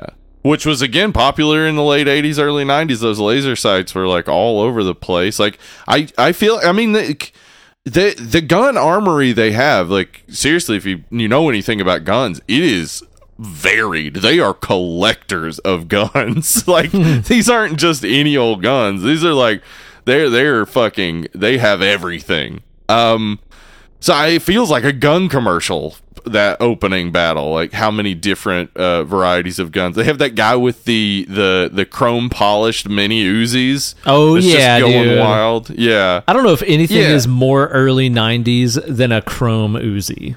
It's that same chrome Uzi is used in other movies too in the 90s. So yes, you're not wrong. That's rad, man. Yeah, I really do think, like, that it is possible that, like, so much to be read about this movie really is just they thought it would be cool. They thought it might get more money because RoboCop did well or something, like, who knows. Well, I can get what you're talking about, it being kind of anti-cop in a way, where it shows that, like, in the near future, all these, like, drug wars and shit are going to be so out of control. There's going to be so much violence that, like, even maniac cops can keep their jobs because we just need somebody out there trying to do something. I can see that as kind of being anti-cop. I can also see the fact that, we watched the last movie where this entire team of, like, specially trained, mega macho, super buff, armed to the teeth guys all got mowed down by the fucking Predator, and it was no contest. And in this movie, it's just like, you know who could probably beat the Predator? Literally any average cop. It's just like, well, this seems to be 42-year-old Danny fucking Glover. Yeah, dude, right? Like, you know who could probably beat him? Danny Glover is a cop. Hey man, I do not doubt Danny Glover might be able to take a Predator, but he's gonna Pilates that's just that from thing. his Pilates work. Yeah, that's right, man. He's been doing them dang old Pilates. He's ready to fucking fight. Yeah. So yeah, no, I think this movie fucking like just there's there are moments where it probably could have been clearer, and it maybe relies too much on people knowing the comics. Like, I think maybe it should have been a little more explicit at times, not with like open exposition, but like, you know, we get Danny Glover actually saying like when the Predator like runs through that subway car just killing everybody, he was like, he just says they were all armed, but you know, they don't put two and two together for the audience, which maybe you need to do for an action movie audience. Yeah. But I do think I prefer it that way, though. I do think the mystery is fun if we ever got much follow up on it. Yeah. Because this didn't succeed necessarily. I mean, it made over budget, but just not enough to really continue with it. Because this didn't succeed, we didn't get enough follow up for any of that to make sense. So I mean, you know, it maybe had aspirations well outside of itself, which is why Predator worked so well, because it's a very enclosed movie. Like you feel like it's over when it's done. You don't think like, oh yeah, what if another one comes? It's cool that happened, but you don't you in Predator. When you in Predator 2, it's like I need some answers. Agreed. Totally agreed, man. Yeah, because it does a lot to kind of expand on what we know about the Predator race. I'm sure that there's an actual name for that species and stuff. Yeah, there is. It's I have it written down here. Yautja. Yautja. Yautja. It's Yautja. Oh, okay. So they're out there yachting around, are they? Do they listen to Yacht Rock, you think? They do. They love Yacht Rock. That's tight, man. That's fucking tight. It kind of introduces some more stuff about their entire culture and species and aesthetic. Like, we get to see the interior of that ship. In the original, we just kind of like... Yeah, the original movie opens up with that ship out in space and stuff, but we never really got to see what was going on in there. Right. I like that this movie kind of presents us with a little bit of what their aesthetic is. You know, when you see the interior of that ship, you kind of get an idea of about maybe what their homeland might look like. We get a little bit more detail with them being kind of this creature, species, whatever, that kind of goes on these hunting trips together, I guess. They're not a lone wolf kind of civilization. It seems like they go out in packs. Yeah, I believe like there's probably a lot more to be understood by just reading through all the comics. There's definitely like seems to be different types maybe of because we do see that in Predators, where there are two warring factions of Yautja, and one are larger and more lumbering, and the other smaller and more agile. So there's like the movie itself like gives you the feel of like, okay, so we saw that one in the first one by himself, and now we're seeing this one with a hunting party. Like, what was going on? Were there others in that first one? Was he not the only one? Were they out hunting? And like, this one gets killed, and the others are just like, oh, well, fuck, I guess we'll keep up our hunt. Whereas in this one, the other one gets killed, and they're all like, we gotta go get, his name's Borg, just in case you're wondering. So we gotta go get Borg's body, I guess. Mm-hmm. Yeah. But the ship fucking... Seeing the inside of the ship is really cool, because it has, like, they were going for, like, an Aztec Mayan sort of look. Yeah. Which is kind of Giger-ish, too. Yeah, and that's there. And then, like, you also get to see, like, the skulls of some aliens it's killed, including an alien, like a xenomorph. Yeah, there's a xenomorph skull. Yeah, it's cool. That's very cool, man. Yeah, and it does feel like it's interesting too, because it does feel like even though that's happening all pretty quick, you do get this like little look inside of their predator culture just briefly, and it makes you want more, or it makes me at the end want more. Like that ending made me just want a Predator 3 that follows up more on what that was all about. Totally agree, man. Totally. It also got me kind of wondering though about that entire species and this like hunting trip that they go on. So I mean, what if we find out that most of that species is not in fact all about going out and hunting on prey and bringing back trophies and using unfair advantages like their invisibility cloak and all their crazy weapons and shit like this to hunt the the weak pink fleshy things on the planet Earth. Like, right. I mean, what if back home on Predator Planet, I'm just saying, like, what if Borg actually runs like a national Subway sandwich chain, like a Jimmy John's? Ben, I need you to know that Stephen Hopkins said that going into this, he thought of the Predators as just rednecks going on a hunting trip. Right, that's what I'm saying. Like, what if like back on Predator Planet, they're like, oh my god, I gotta quit eating it. At Borgie Borgs, I saw these disgusting photos of him on a safari holding up a fucking skull and spinal column of some innocent slaughtered human. Like, what if they really are just the bougie fucking space rednecks that go on these unfair hunting safari kind of things? Yeah, it kind of that is a fun idea. I think in their in the background of their culture, it really is that everyone is exactly like that. But that is a fun idea that they're predators back home who like they don't support these hunts and they're just mad about it. Yeah.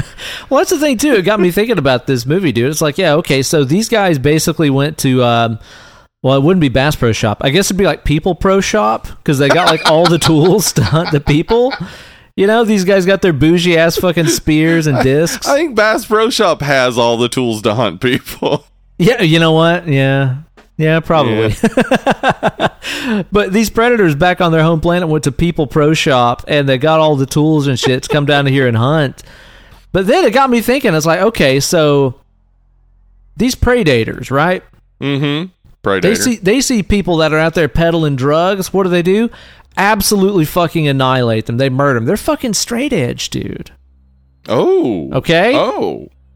Okay. I'm saying, like, he was about to kill that one woman, and he was like, wait, you're Pergonant. I gotta leave you alone. They're very pro-life. Yeah. Are these predators conservative as fuck, is what I'm getting at? It's possible. Okay, so yeah, we have to talk about that, because... Also, at the end, he's like, I respect you, cop. Here's a gun. Whoa. Wow. He just armed the cops. Okay, yeah, you're right. Yeah. Whoa. Yeah, I mean, it's kind of true. Because, like, I mean, let's just think. Because, like, he doesn't kill the kid in the cemetery. Like, there's this, like, obvious hesitation to not kill a kid and then notices that the gun isn't real and then, you know, just shuts down the I'm going to kill a kid system. And then, yeah, he stops from killing this woman who has been shooting at him and has a gun and therefore meets the criteria for being killed. Yeah.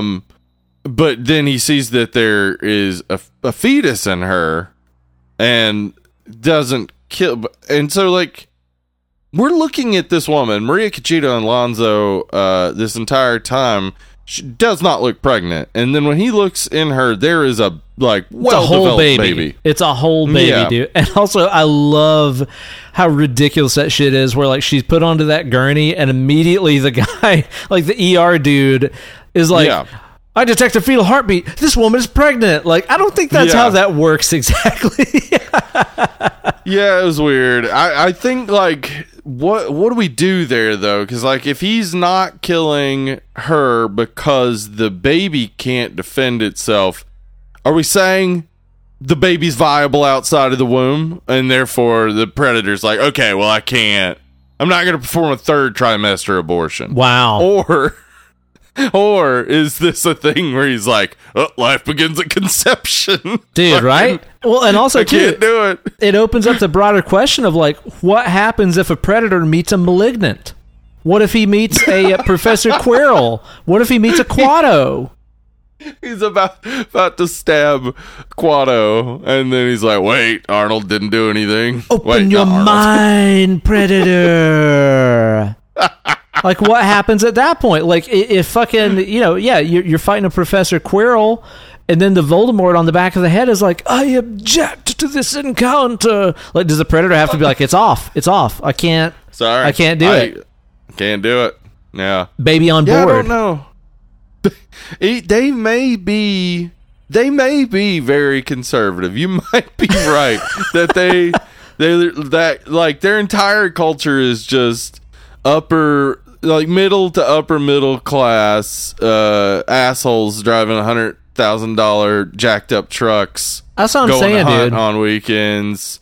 I mean, most of the people that we know around here, I'm not stereotyping, I'm not saying all of them, but most of them that go out and go on big hunting trips into big jacked up trucks and do all their shopping at Bass Pro, are we going to call them liberal or conservative? Let's just call it like it is.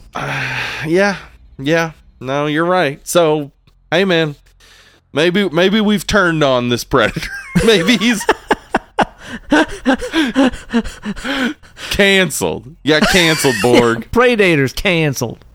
Yeah. Oh, man, so, that's fucking stupid. This is Stan Winston again. So we're getting, Stan Winston coming back, making the suit. In fact, making, I think, 9 suits, because we see the hunting party. But we also got Kevin Peter Hall back, playing the the Predator. Mm-hmm.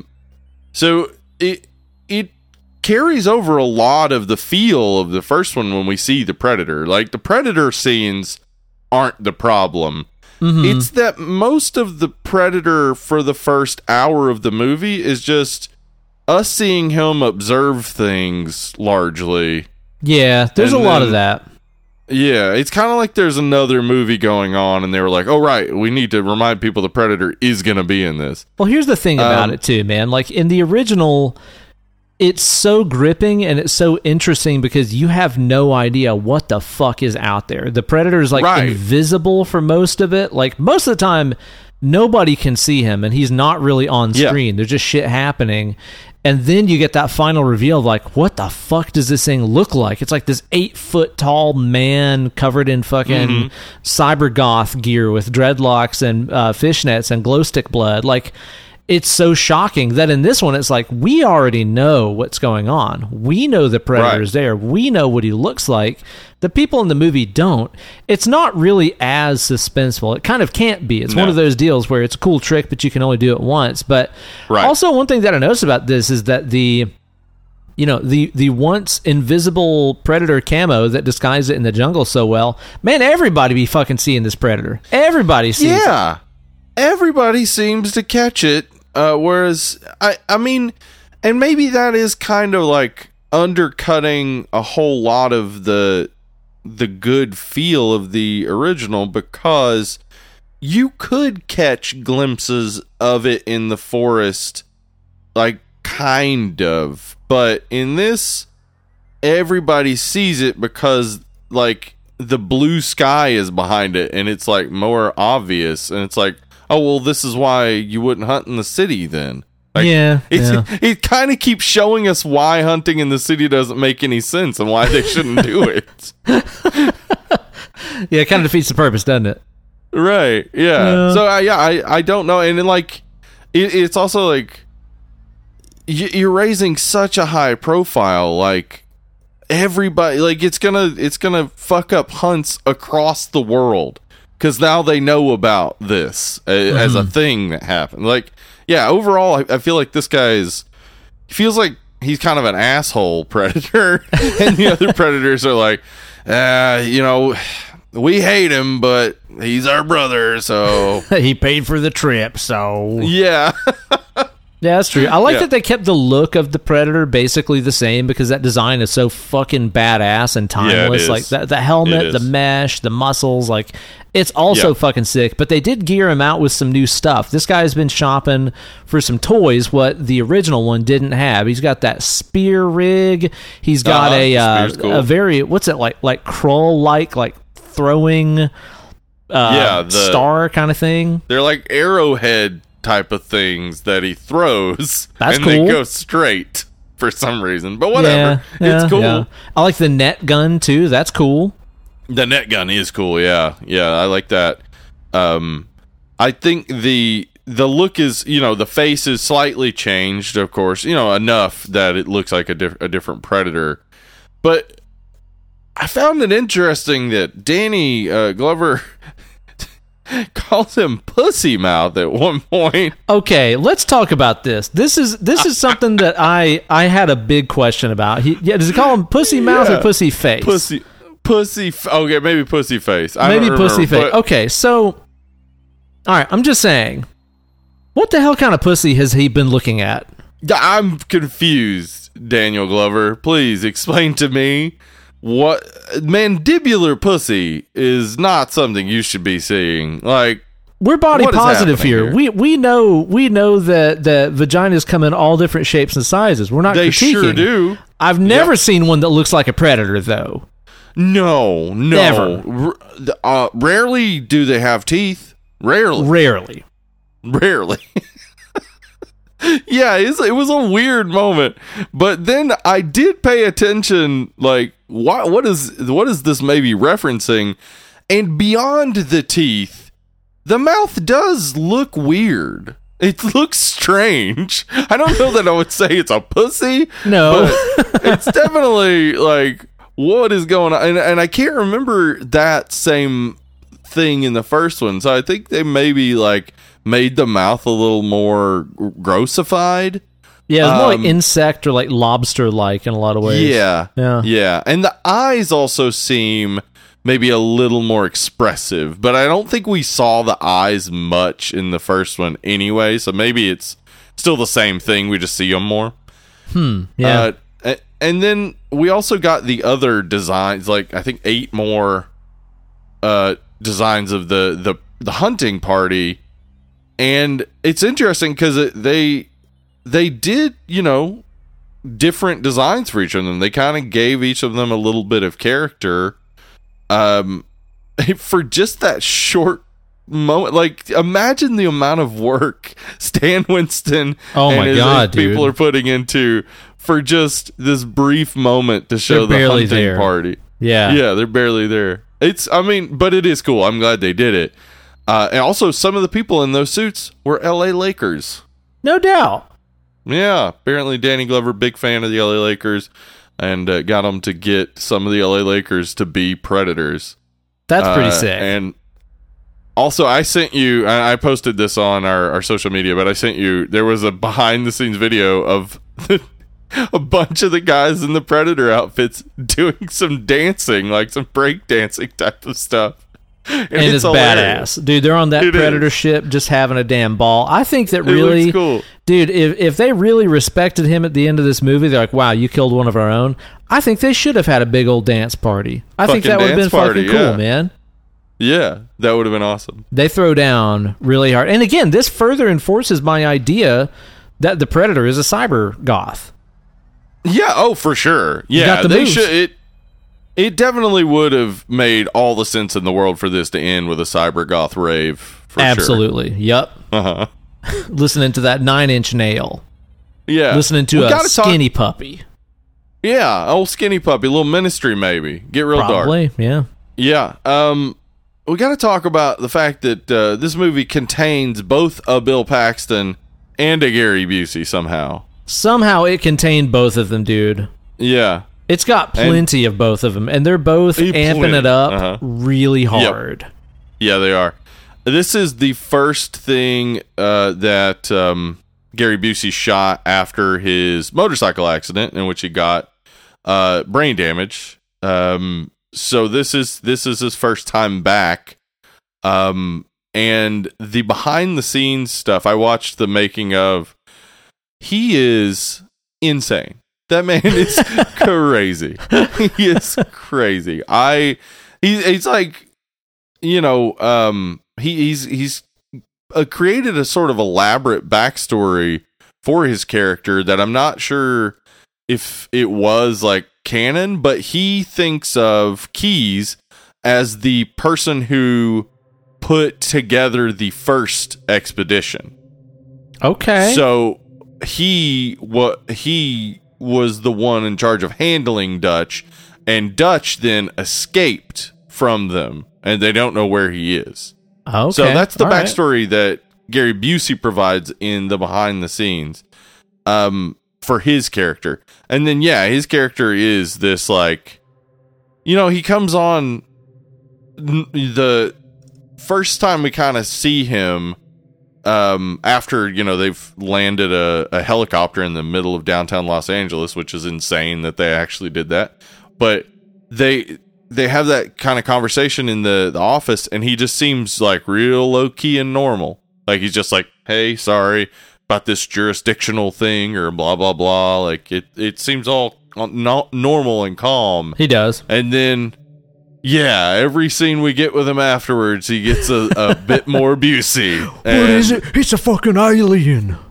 Yeah. God damn it. I love him. And then Bill Paxton, like, I couldn't find any evidence of this, but I feel like most of what he says is probably improvised. It has to be. Dude, all those lines have to be straight off of that Paxton Dome. Yeah. All those, like, shitty jokes and stuff. Yep.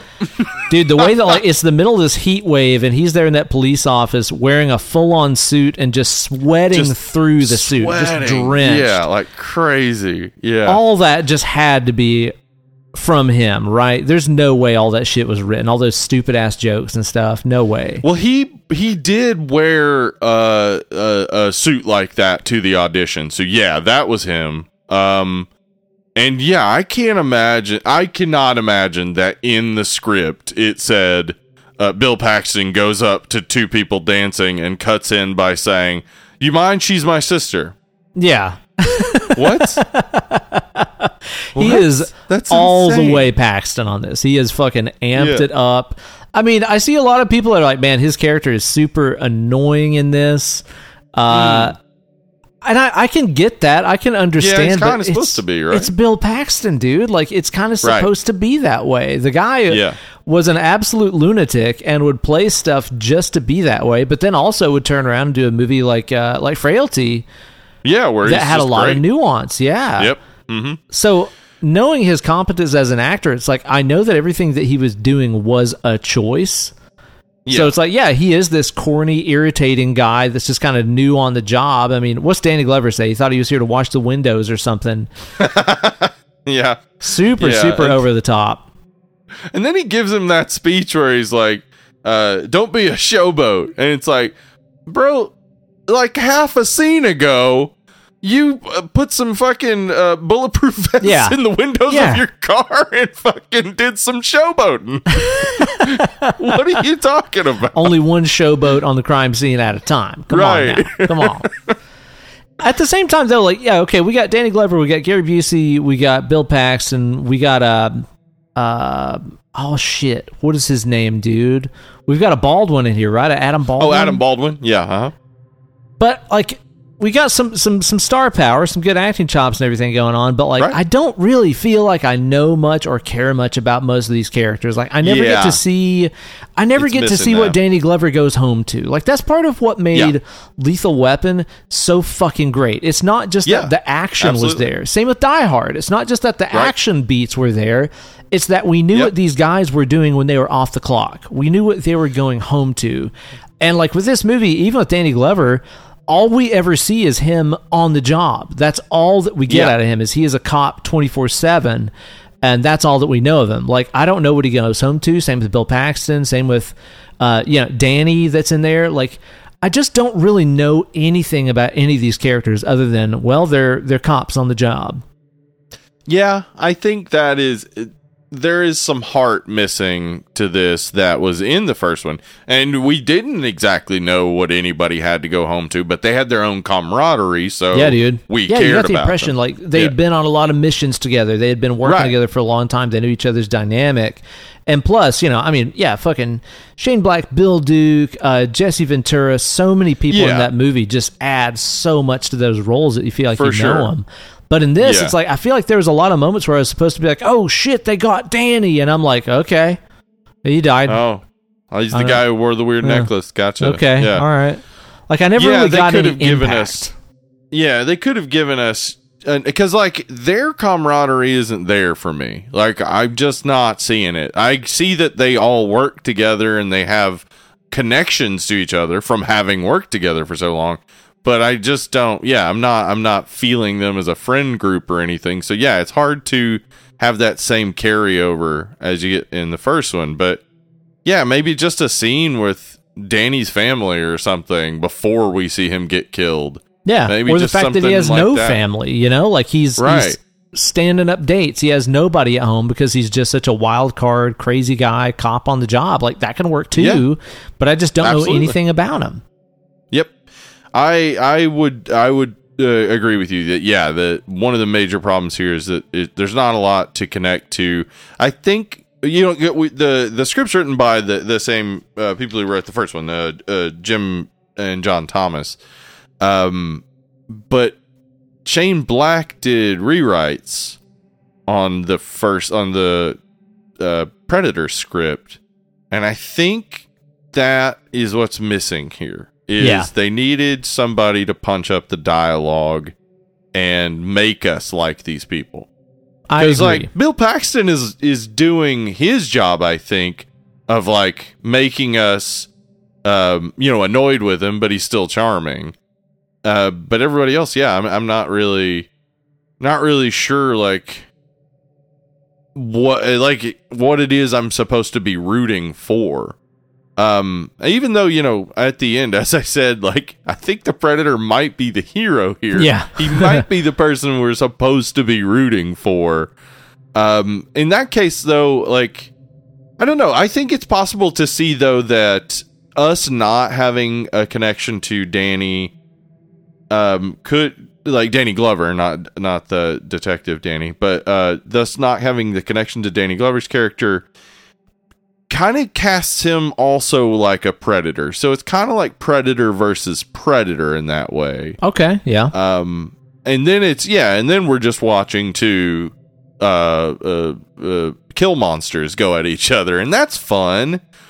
But it loses the charm of the first one.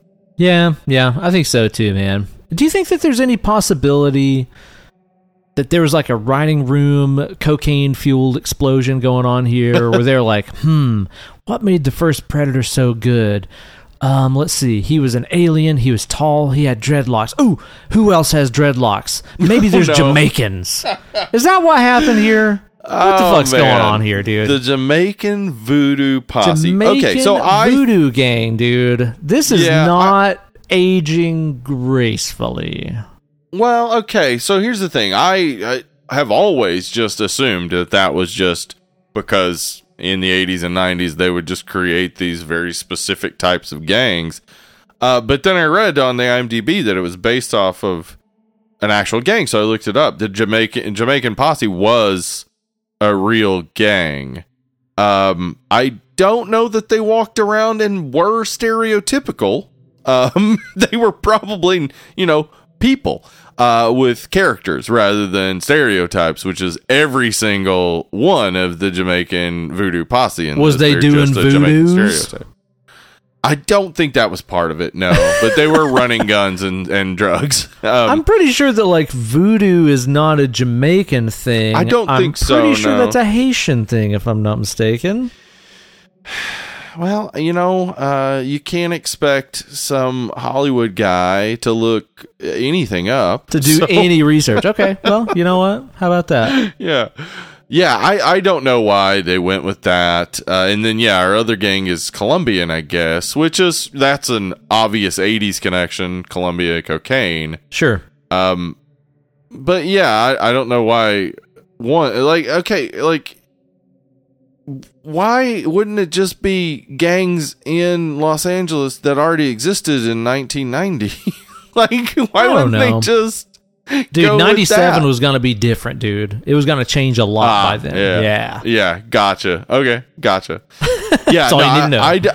I don't know why they chose a lot of the things they chose. Like, it really does feel at times like it was rushed, but it wasn't.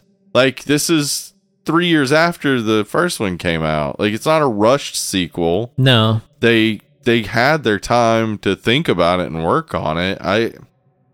I do like a lot of what we do see, like the actual, as we said, the opening gun battle, but also the fighting between Danny Glover and the Predator, and the Predator like slaughtering all those guys in that slaughterhouse.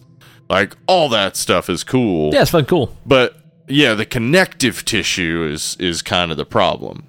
Yeah, I think so. And like the pacing in this, I think, is also a little bit of an issue. Like, the intro is sweet, the outro is sweet. Some of the stuff, especially in that second act, like where, we got Danny Glover. He's going around. He's like trying to figure out what this Predator is. He goes and talks to what's his name, King Willie, and all this. It's like, okay, we're just kind of killing time here, exactly right. Like, it seems like it really kind of drags. Like, whereas again, not just constantly compare it to the original, but. Dude, the original shit is constantly happening. Yep. There's always something propelling it forward. And in this, I feel like it really kind of drags there in the middle of the movie. Yeah, it would have made more sense. And I think this is probably my dream Predator 2. They pay Arnold, of course. Arnold is in charge of this division. You still have Gary Busey, of course, because Arnold's going to be a shadowy figure in my dream Predator 2. He's going to be kind of behind the scenes for a while. Danny Glover starts into the investigation, and then that's when they bring him in. When Dutch brings him in and tells him what's going on, and then we got Danny Glover and Dutch fucking fighting this Predator together. That... we don't have to drag it out, because like that's the problem, is that there's no liaison, there's no like in between for Gary Busey and Danny Glover to bring them together. So Danny Glover is having to do all this investigating himself to get to the point where we find out the information that Gary Busey already knows, and that's just boring. Well, the problem is it's not just that Gary Busey already knows, it's that we, the viewer, having already seen the original Predator, we already know. So it's like there's a huge chunk of the movie where he's going out of his way to try to figure out information that we already know. So it's like, how am I supposed to be gripped? I know what it is. It's a guy that comes from outer space to places where it's nice and warm to do himself some hunting. Like, I already know. Yep. It's not really that fun to watch someone else do the research. Right.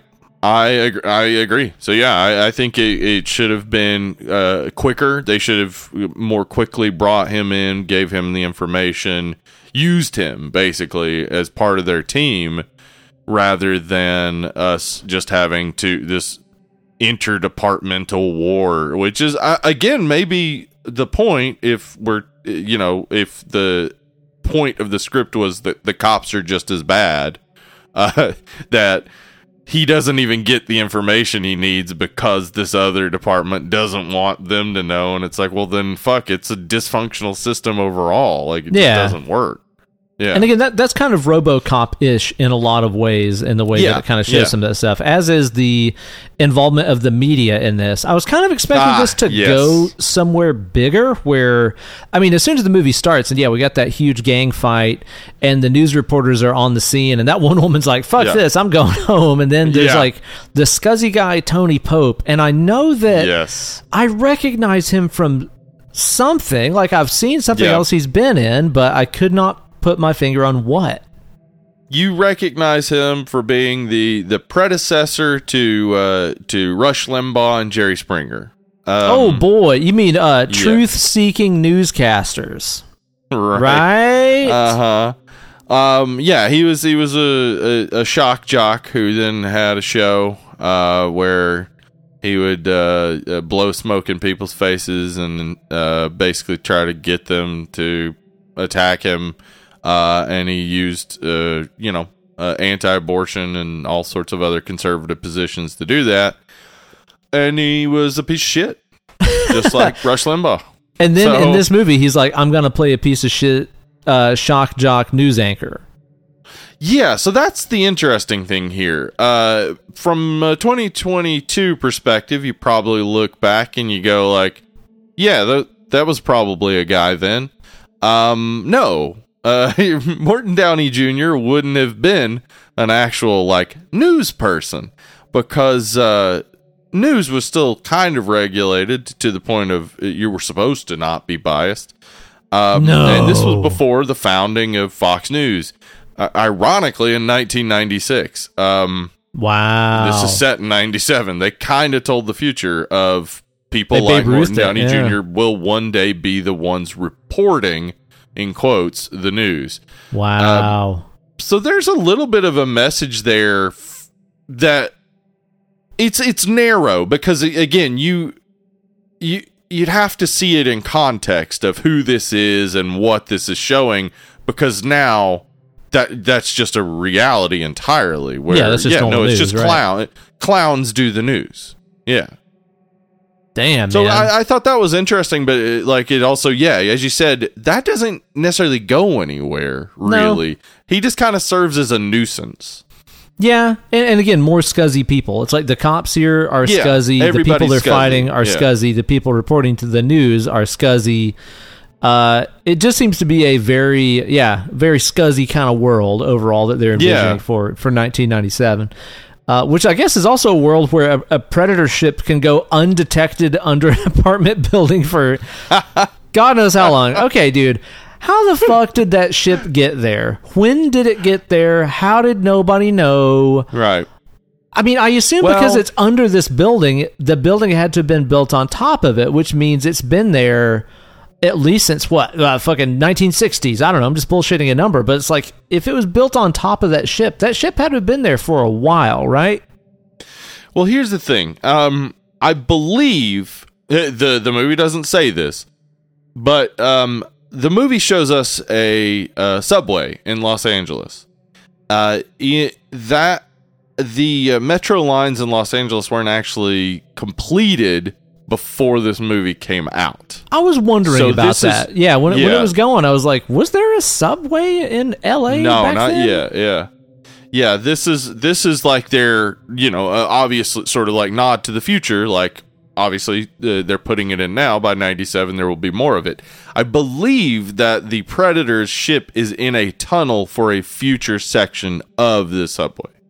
How the fuck did they get down there, dude? They had to fly that thing down here to Earth undetected? And then into that tunnel. Yeah. Yes. Yeah. So that it's... How big is the ship versus a subway tunnel, dude? That ship looks way bigger than a subway tunnel. I would agree with that. Yeah. But maybe you have to clear out a lot more space, for more than just the tunnel. Who knows? I think that is the reasoning behind that. But then also, there's a question as to whether or not the ship was there the whole time, or if the ship had been sent back because this hunter is like causing too much of a panic. Like the other hunters see that this is becoming very public and could fuck with their hunts. Again, these are just theories, because the movie doesn't explain it. No. The movie is just like, oh yeah, no, and his ship is directly under a building, like right down the elevator shaft. You just fall through a hole and there it is. There it is, right there. Yeah. Okay. And the other Predators are just down there, just fucking hanging out, I guess, the whole time? Yeah. I mean, as far as the way that nobody would see it is, they have cloaking technology. So that maybe would explain that. But yeah, I guess the other Predators are just hanging out. But, again, a ship probably has accommodations. They got rooms and stuff. They didn't show it, but they got a theater room in there where they watch, movies. Probably just hunting movies. Probably all they talk maybe about. It's just like other real hunting trips where like those other, how many other ones were there? Like 8 or so other aliens that were there, Predators that were there. What if the entire rest of the time they're like, oh yeah, we're going out hunting, but like all they really do is just like sit on top of a building and they like drink space beer and they've just covered themselves in, I guess, human piss or something? Like they're just drunk the whole time. Like this one predator's there to like actually hunt. Then the rest of them are just like, I just want to get away from the old ball and chain and drink some space beers with the space boys. It's just a long-standing part of their culture that men go off and pretend to hunt and then come back with like wild stories about their hunt. Yeah. And this guy really bought into it. And they're all just like, fuck, dude, Borg, we're just chilling. Man. What are you doing, That's dude? That's not why we're here. We got NBA Jam. Well, again, I guess too early. Oh, wait, no, 97. They had NBA Jam. Borg is straight edge. He's out there killing all the drug dealers. Like, I'm not going to drink space beer. I'm not going to get fucked up like you guys. It'll dull my senses. Like, I bet this guy is the big killjoy of the entire group, right? Yeah, I would absolutely agree with that. He's the killjoy of this hunting party. Although he does get high on some drywall, I guess. What the fuck is going on there? He gets his dang old arm cut off, and he's like, "Oh fuck, I need the drywall." I think it's because you gotta learn to respect other cultures, Ben. Sometimes some cultures will combine certain avenues of thought that we don't have, and the Yautja have discovered that, internal medicine and interior design go together hand in hand. One and the same. Wow. Got yourself a big old hand of drywall and some blue goo. That'll stop the bleeding. So you're saying, like, if they were in like a dire health crisis, they'd be like, get this man to Home Depot immediately. Yes, they would. Stat. I need a 2x4 for some reason. Do you think it's because that Predator earlier in the movie, he was like, man, I seen them Latinx fellers, they had a bunch of white powder and stuff that made them strong. If I smash this here drywall, there's some white powder. Maybe that's what they was doing. That one guy, okay, so one guy like takes a big handful of cocaine and sort of like snorts it and then like shoves it onto his shoulder. Was there a wound there? I didn't notice. Like, I thought he was giving himself the white hand of Saruman. He was actually a big Lord of the Rings geek. That's what he was doing. You know? Okay. All right. Look, if I had a gigantic amount of cocaine, there is no way I would not do the white hand of Saruman. Why not, right? We never found out what that was exactly in Lord of the Rings, so it could have just been blow. No, I don't know. It probably was.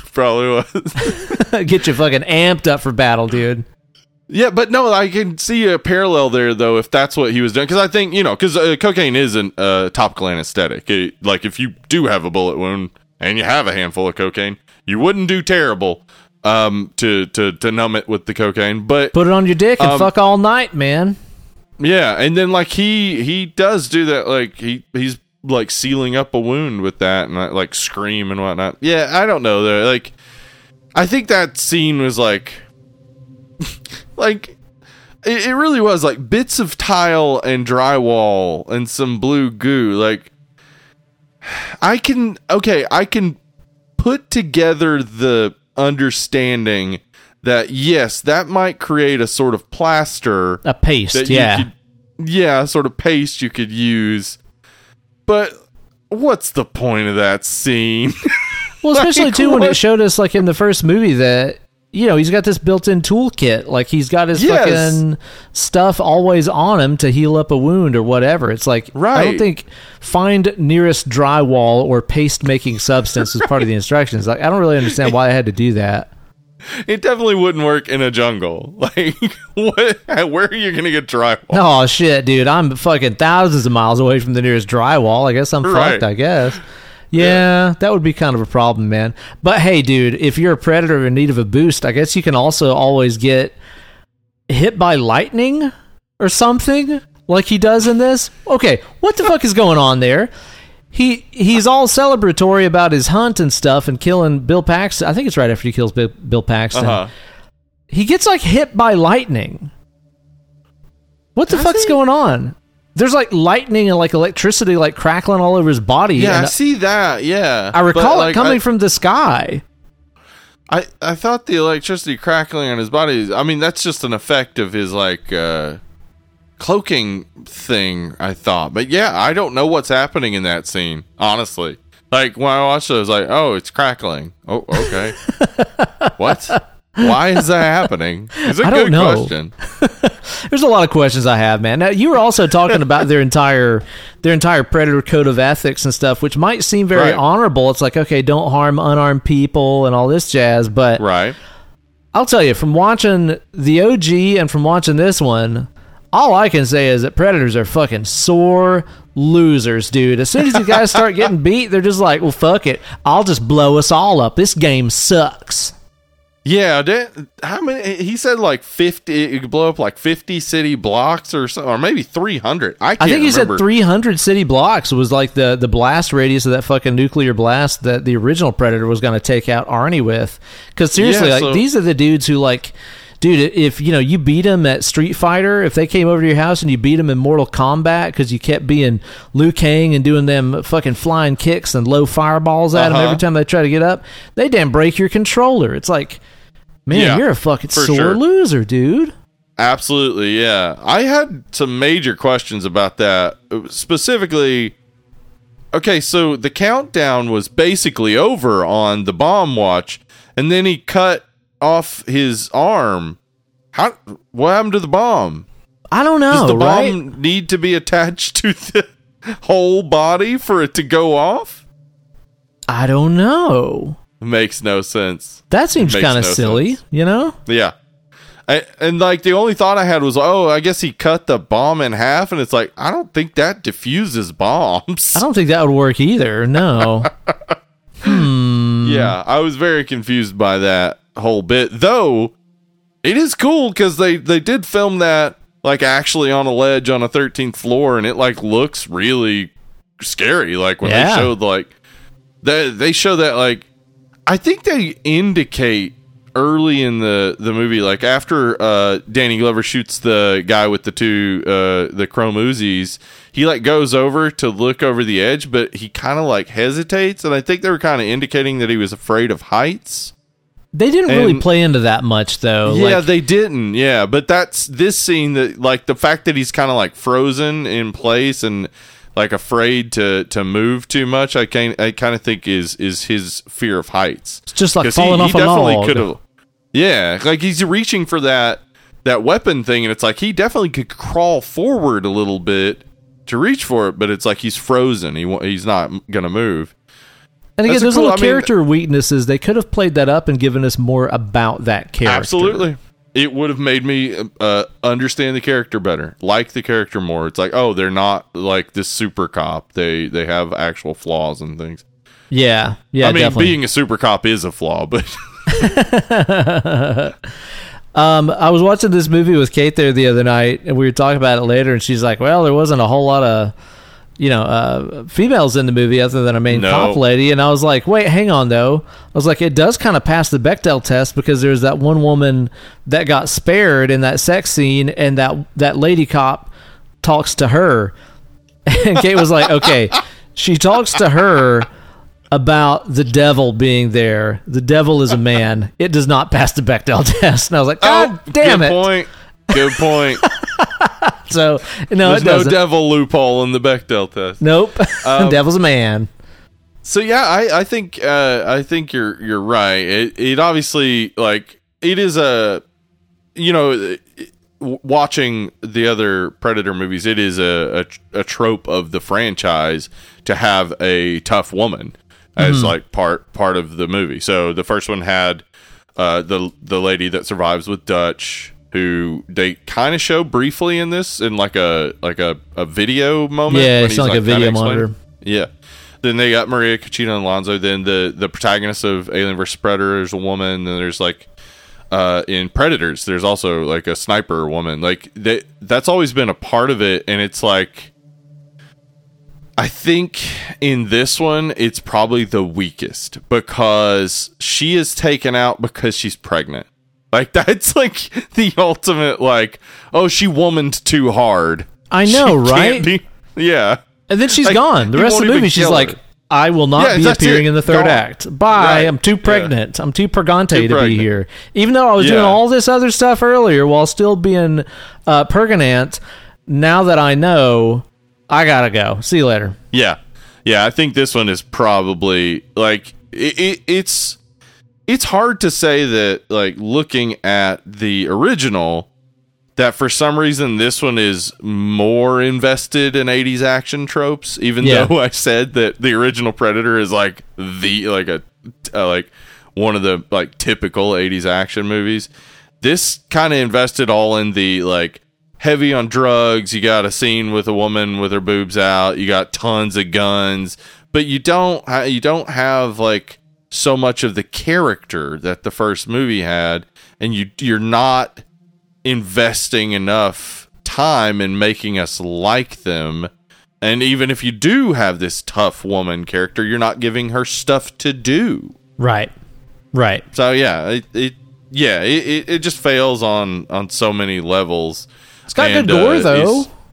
Yes, it does. Fuck yes, it does. It's got skinned bodies hanging up. It's got fucking ripping out spines and skulls and Hellraiser cool shit, man. Like that scene, whenever there's that whole deal where the voodoo Jamaican guys were gonna kill the Colombian drug lord, and it ends up just being that huge, party of skinned bodies hanging from the ceiling. Like, it's super horror. It's very Hellraiser kind of influence, just seeing all those dudes hanging up and stuff. Yeah. So that was pretty cool. And again, there are some good bloody, gory fights and stuff through the movie.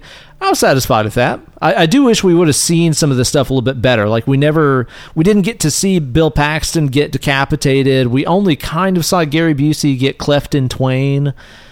Right. Only kind of, sort of. Like, I do wish we would have seen some of that stuff.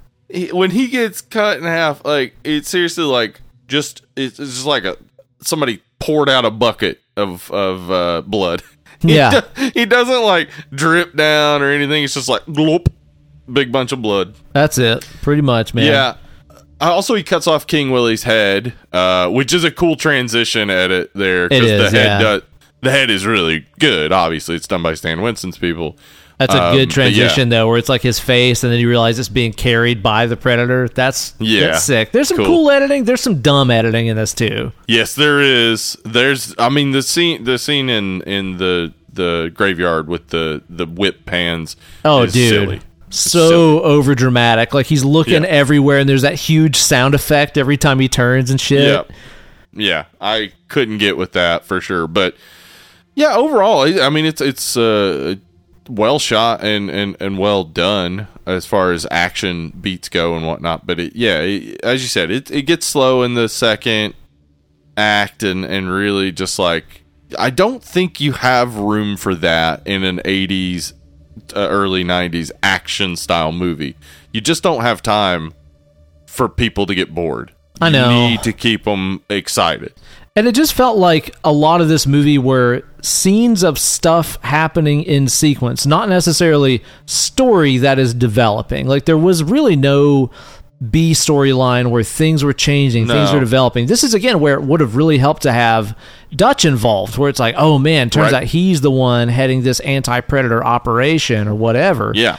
Instead, it really just felt like, okay, wow, there's a predator in town. They're going to have to beat him. Then, like, 2 hours later, you're like, they beat him. That's kind of it, honestly. Yep. It's not bad to watch or anything. No, like, I was not bored, especially during this movie. Nope. But it's just kind of a lot of scenes and not really a lot of story. And it feels stupid saying that when I was just like, yeah, the original Predator's a 10. And it's essentially like, guys are in a jungle. Well, actually, you know what? There is more story. They're on a jungle. They think they're on a rescue mission. Turns out this other thing's hunting them. Holy shit. Turns out the whole thing was a setup. Like, okay, that's story, actually. That is story, yeah. This, not so much. This is missing out on a lot of that. So yeah, I got nothing more to say about this except to wrap it all up with a pretty little number. I think we just numberized the damn shit out of this thing, man. What are you going to put on this on a 1 to a 10? Man, well, okay. So this, it as I've said, the Predator's great. Predates does all the predating. Mm-hmm. The gore, great. I love Danny Glover. I mean, I really wish they had done more with his character. I love Gary Busey and Bill Paxton as well, and I like that they got to be a little bit over the top. That's fun. Yeah, it does. It gets a little like kind of hammocks in the middle, little slow, little not really keeping a lot of interest or really keeping me, like, a lot of it kind of forgets that we saw the first movie and we know a lot about what's going on. So, like, if it had sort of acknowledged that and not tried to make us be like, ooh, what's going on with all these heat image shots? It's like, well, it's the Predator. Fucking duh. Yeah. I think, yeah, it definitely has those issues. But, as you said, very watchable. It definitely has its moments. I loved the whole, like, fight. Like, basically, you get the slaughterhouse where he's running through these people from this organization, and then Danny Glover fucking blows open the door, and from that moment on, Danny Glover and the Predator fighting is fucking, it's great. Yeah. Even with the slowdown for the Predator to do his, like, little bathroom medical situation, that all still, like, has a good pace to it, and I like the ending. I like the hunting party showing up and stuff. So for me, this is, I don't know, it's not high, but I think it's above average. I'd say it's about like a 5.5 to a 6, maybe. Yeah, I'm kind of right there with you. I think it's about like a 6 to me for everything that you mentioned, where it's just not that entertaining to see other people figure out what the Predator is again when we already know. Right. And this is something that I really hope that Prey and that also, you know, future movies that are hopefully set in the past and in different civilizations and everything really deal with. Like, I hope that in other movies, these people that encounter a Predator just think of him as a force of nature or a demon, and like us watching it can know, oh no, he's an alien here on an expedition just hunting people. I think it's fun if, like, we're watching a movie where the people involved with it don't know and they think it's something supernatural. Cool, I'm on board for that. So hopefully in the future we get a little bit of that, but I don't know, I like it, I don't love it. I think about 6 is a pretty worthy score to put on this thing, and I look forward to hearing what you guys think about it. I know that there are a lot of people that really love this movie and think that it's very underrated. I know that there's also a lot of people that are just like, fuck this movie, a cop beat Predator, that's fucking stupid. And I look forward to hearing from all you guys on our social media pages, Facebook, Instagram, Twitter, all that stuff. Just find our Linktree page is the easiest way to get to everything. Join up on the Facebook group and hang out and chat with us. Follow us on Instagram and all that. And, of course, sign up for the Patreon page and give us dollar paper.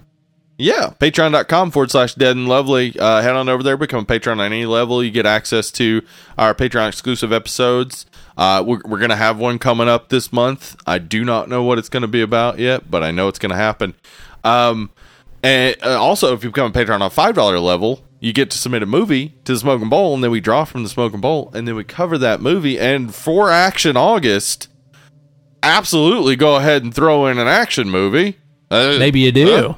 Yeah. I mean, if we pull a horror movie, we'll do a horror movie. But if you want to increase the chance it's an action movie, be sure I'm gonna drop the little submission thing today when this comes out.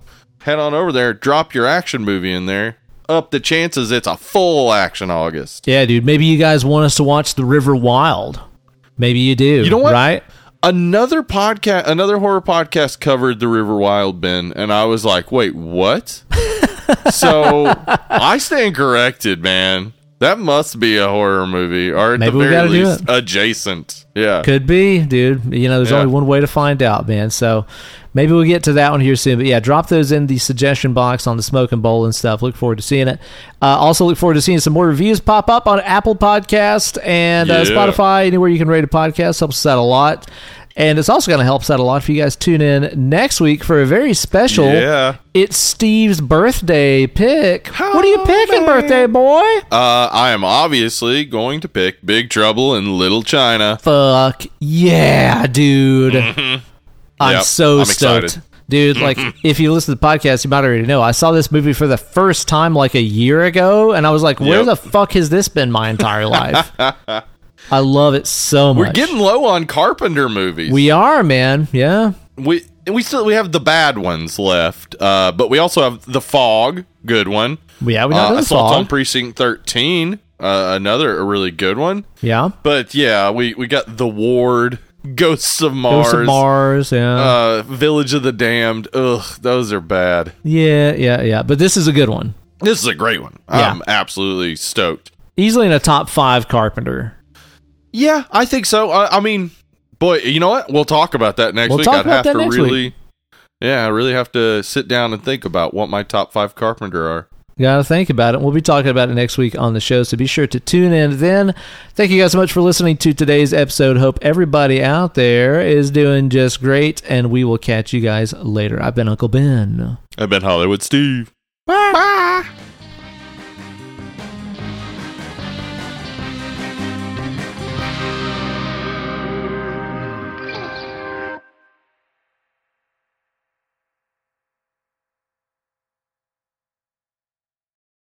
So I was walking home from the gym today, and I happened to get behind a lady who was also on the street, and she was like, I'm gonna guess like mid-20s, and she had on like black shorts and like a neon yellow like kind of halter top scenario.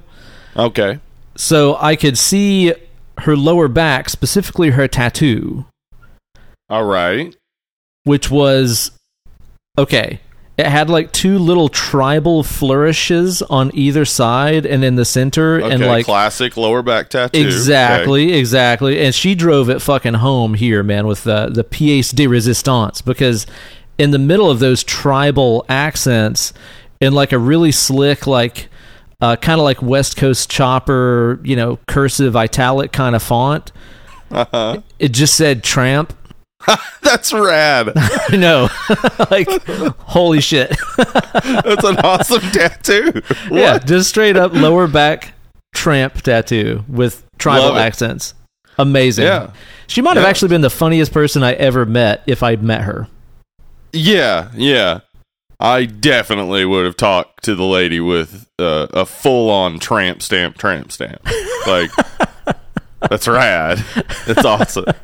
I think the only thing that would be cooler is like if it was a tramp stamp tattoo that said tramp and it looked like one of those like rubber stamps, so you had like the little kind of like faded square outline around it. Yeah. So it was a literal tramp stamp. That would be really cool. What if you misread it and it said Trump? Oh my god! and you were like, "Oh, I love your back tattoo," and she's like, "Yeah, me too, right?" MAGA, right? I was like, "Wait, what? Let me read that again." Oh, never mind.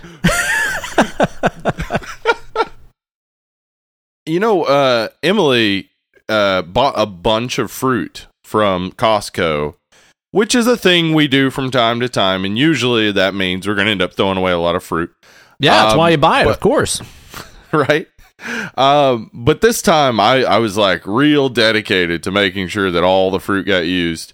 We had like a whole big thing of peaches, and like 6 of them got ripe all at once, and I was like, peach cobbler time. So, that's peach cobbler. Woo!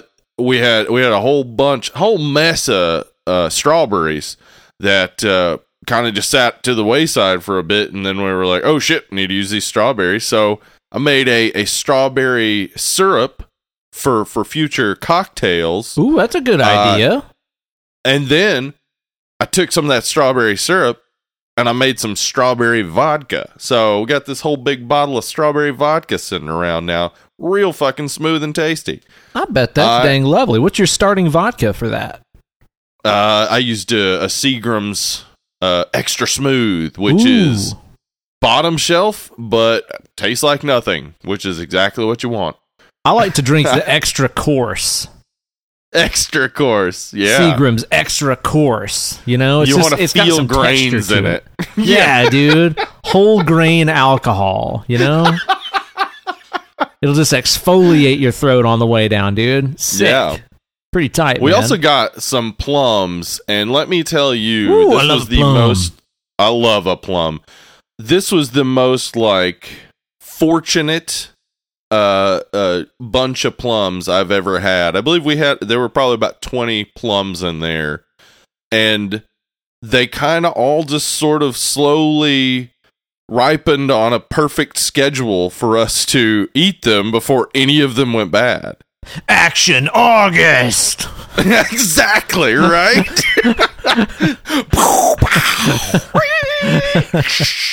Oh man, dude, I'll tell you this, man. I love a plum because whenever they're just right, and you bite in that motherfucker, in that sumbitch, that skin gives you that snap. It's got that snap to it. Yeah, kind of like a nice sausage. Yeah, it's delightful. It's a fruit sausage. I'm gonna sell plums to people.